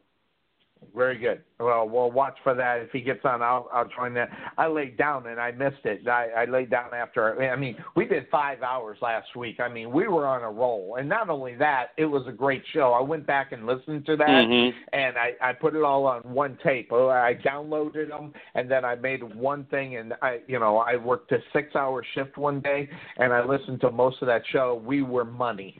But when are we not? When we're not money. So we finished it out here after 3 hours. Did a great job. Was there anything you wanted to cover that we didn't? I got a lot of what we missed in the last couple of weeks as well. Is there anything that you wanted to cover before we're out of here? I think, honestly, Sonny, we covered all the news that I can think of. Yeah. As far as any changes that you would think that you'd want to make as far as that is concerned? Well, I mean, as much as I'd like to bump up the Bears a little bit, I think I'm going to hold off on doing that. Look, Khalil Mack is amazing pickup for them. Do I think he's a guy that's worth an extra 2 to 3 wins? Probably not. But, hopefully he makes a huge impact on the Bears, and it could help win a game, maybe 2 at the most. So, but I think he can be a big thing. thing. I think he alone could get you 3. I think you having a lot of hope and prayer for the Bears right now. I think it's well set. I think it's something that you can look to and say, that's a huge improvement. And the main reason is the position, Cuervo, defensive line. I mean, we talk about it all the time, man. That's one of the hardest positions, first of all, to get, and then second of all, be able to maintain through the whole year. And Khalil Mack, and the way he can play 2 positions, Cuervo, is really huge for this football team. So you get the versatility of what he is. And I could see why you'd want to move them up 3 games. I don't know if that changes where they would be as far as the standings are concerned, but I'm making the change, Cuervo. We talked about, we talked about this division in football, and I liked where I saw the Lions, but, all the things I've read, because I don't watch too many. The Lions are not looking good. I had the Lions in 3rd place in this division, Cuervo, or 2nd place in this division behind the Green Bay Packers. So obviously, the Minnesota Vikings and the Bears are teams that could move. So I'm actually going to shift the Lions down. I'm going to bring your Bears to 2nd place in this division. I don't trust Minnesota whatsoever in this division, Cuervo. I don't trust them at all because of their quarterback position, and I think it's going to show big time. I can't wait for week number 1 in the Minnesota Vikings to fall on their face. Well, I can tell you're a big Vikings fan, Sonny. That's so. I love the Vikings last year, Cuervo. I don't think anybody else liked the Vikings as much as I did. The signing at the quarterback position is so horrible. I feel so bad for that football team. And I know how everybody feels, and I know, everybody likes what ended up happening. I am not one of them. And Minnesota, they start with San Francisco. And just to put my pick out there, they're going to lose that game at home against the San Francisco 49ers, so I got to look at the running back position before I make that official. But my gut's telling me that they're going to lose that game to start it off, so it'll be real interesting. So, hey, we did it 3 hours, Cuervo. I mean, and it goes by like nothing. Yeah, it definitely did. Felt like I just got on. I mean, I've been on for 2 hours and 48 minutes. Yeah, came in a couple minutes. I gave you some time to talk indoor football league. I don't know if you actually did, but no, that's why I came in a couple minutes late. We are now in full NFL role in NFL gear, so that's where we're going to be at. So it is. It just is what it is. It's going to be. I can't. Week number 1, Red Zone. That's around the corner as well, Cuervo. That's always a big one as well. So look out for that. And Red Zone and Scott Hansen. Doing as good as he does year in and year out on that product. Boy, has that changed football over the years. Mm-hmm. Oh, yeah, but I mean, there's no other way to watch football, Sonny, than NFL Red Zone. I mean, come on. Let's I can't not be silly watch about a game on broadcast TV. It's hard to even watch. Yep. Exactly. A tough one. So that's what I'm going to do. My only change is the Bears. And before we jump onto too much, I'm going to give you time this week to think about who's going to make the playoffs and who we think are going to make the Super Bowl. So I wanted to get this preseason out of the way, see if there was any big losses, and there were some big losses as I expected in the preseason. We'll talk about playoffs and championships, and, of course, we'll cover them all next week on the Couch Potato Sports Show starting at 9 a.m. Central Standard Time. So set your clocks back. Not literally, but that's right. But, it is what it is.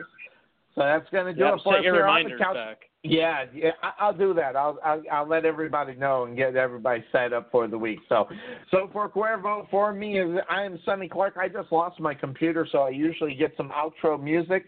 Not going to happen unless I can get it back up here really quick, and I don't think it will. But join us also this week, as on Thursday, 2 p.m., we have the pregame show of the Rowlett Eagles varsity football team. They are taking on the Across the Bridge rivals. Of course, that is the Rockwall Yellow Jackets, and the game is on Friday at 7:30, not 7. So just to let everybody know, when they play games over in Rockwall, their kickoff is 7:30. 7:30, so don't forget about that. So we'll kick it off at 7:30 on Friday. That's going to do it for us. Everybody have a great day. I'm Sonny Clark, the hardest working man in sports radio, along with Cuervo. We'll catch you next week for week number 1 of the NFL. Everybody have a good day. Ooh, I can't wait. Yep. Have a good one, everybody. Bye-bye. Take care, Sonny.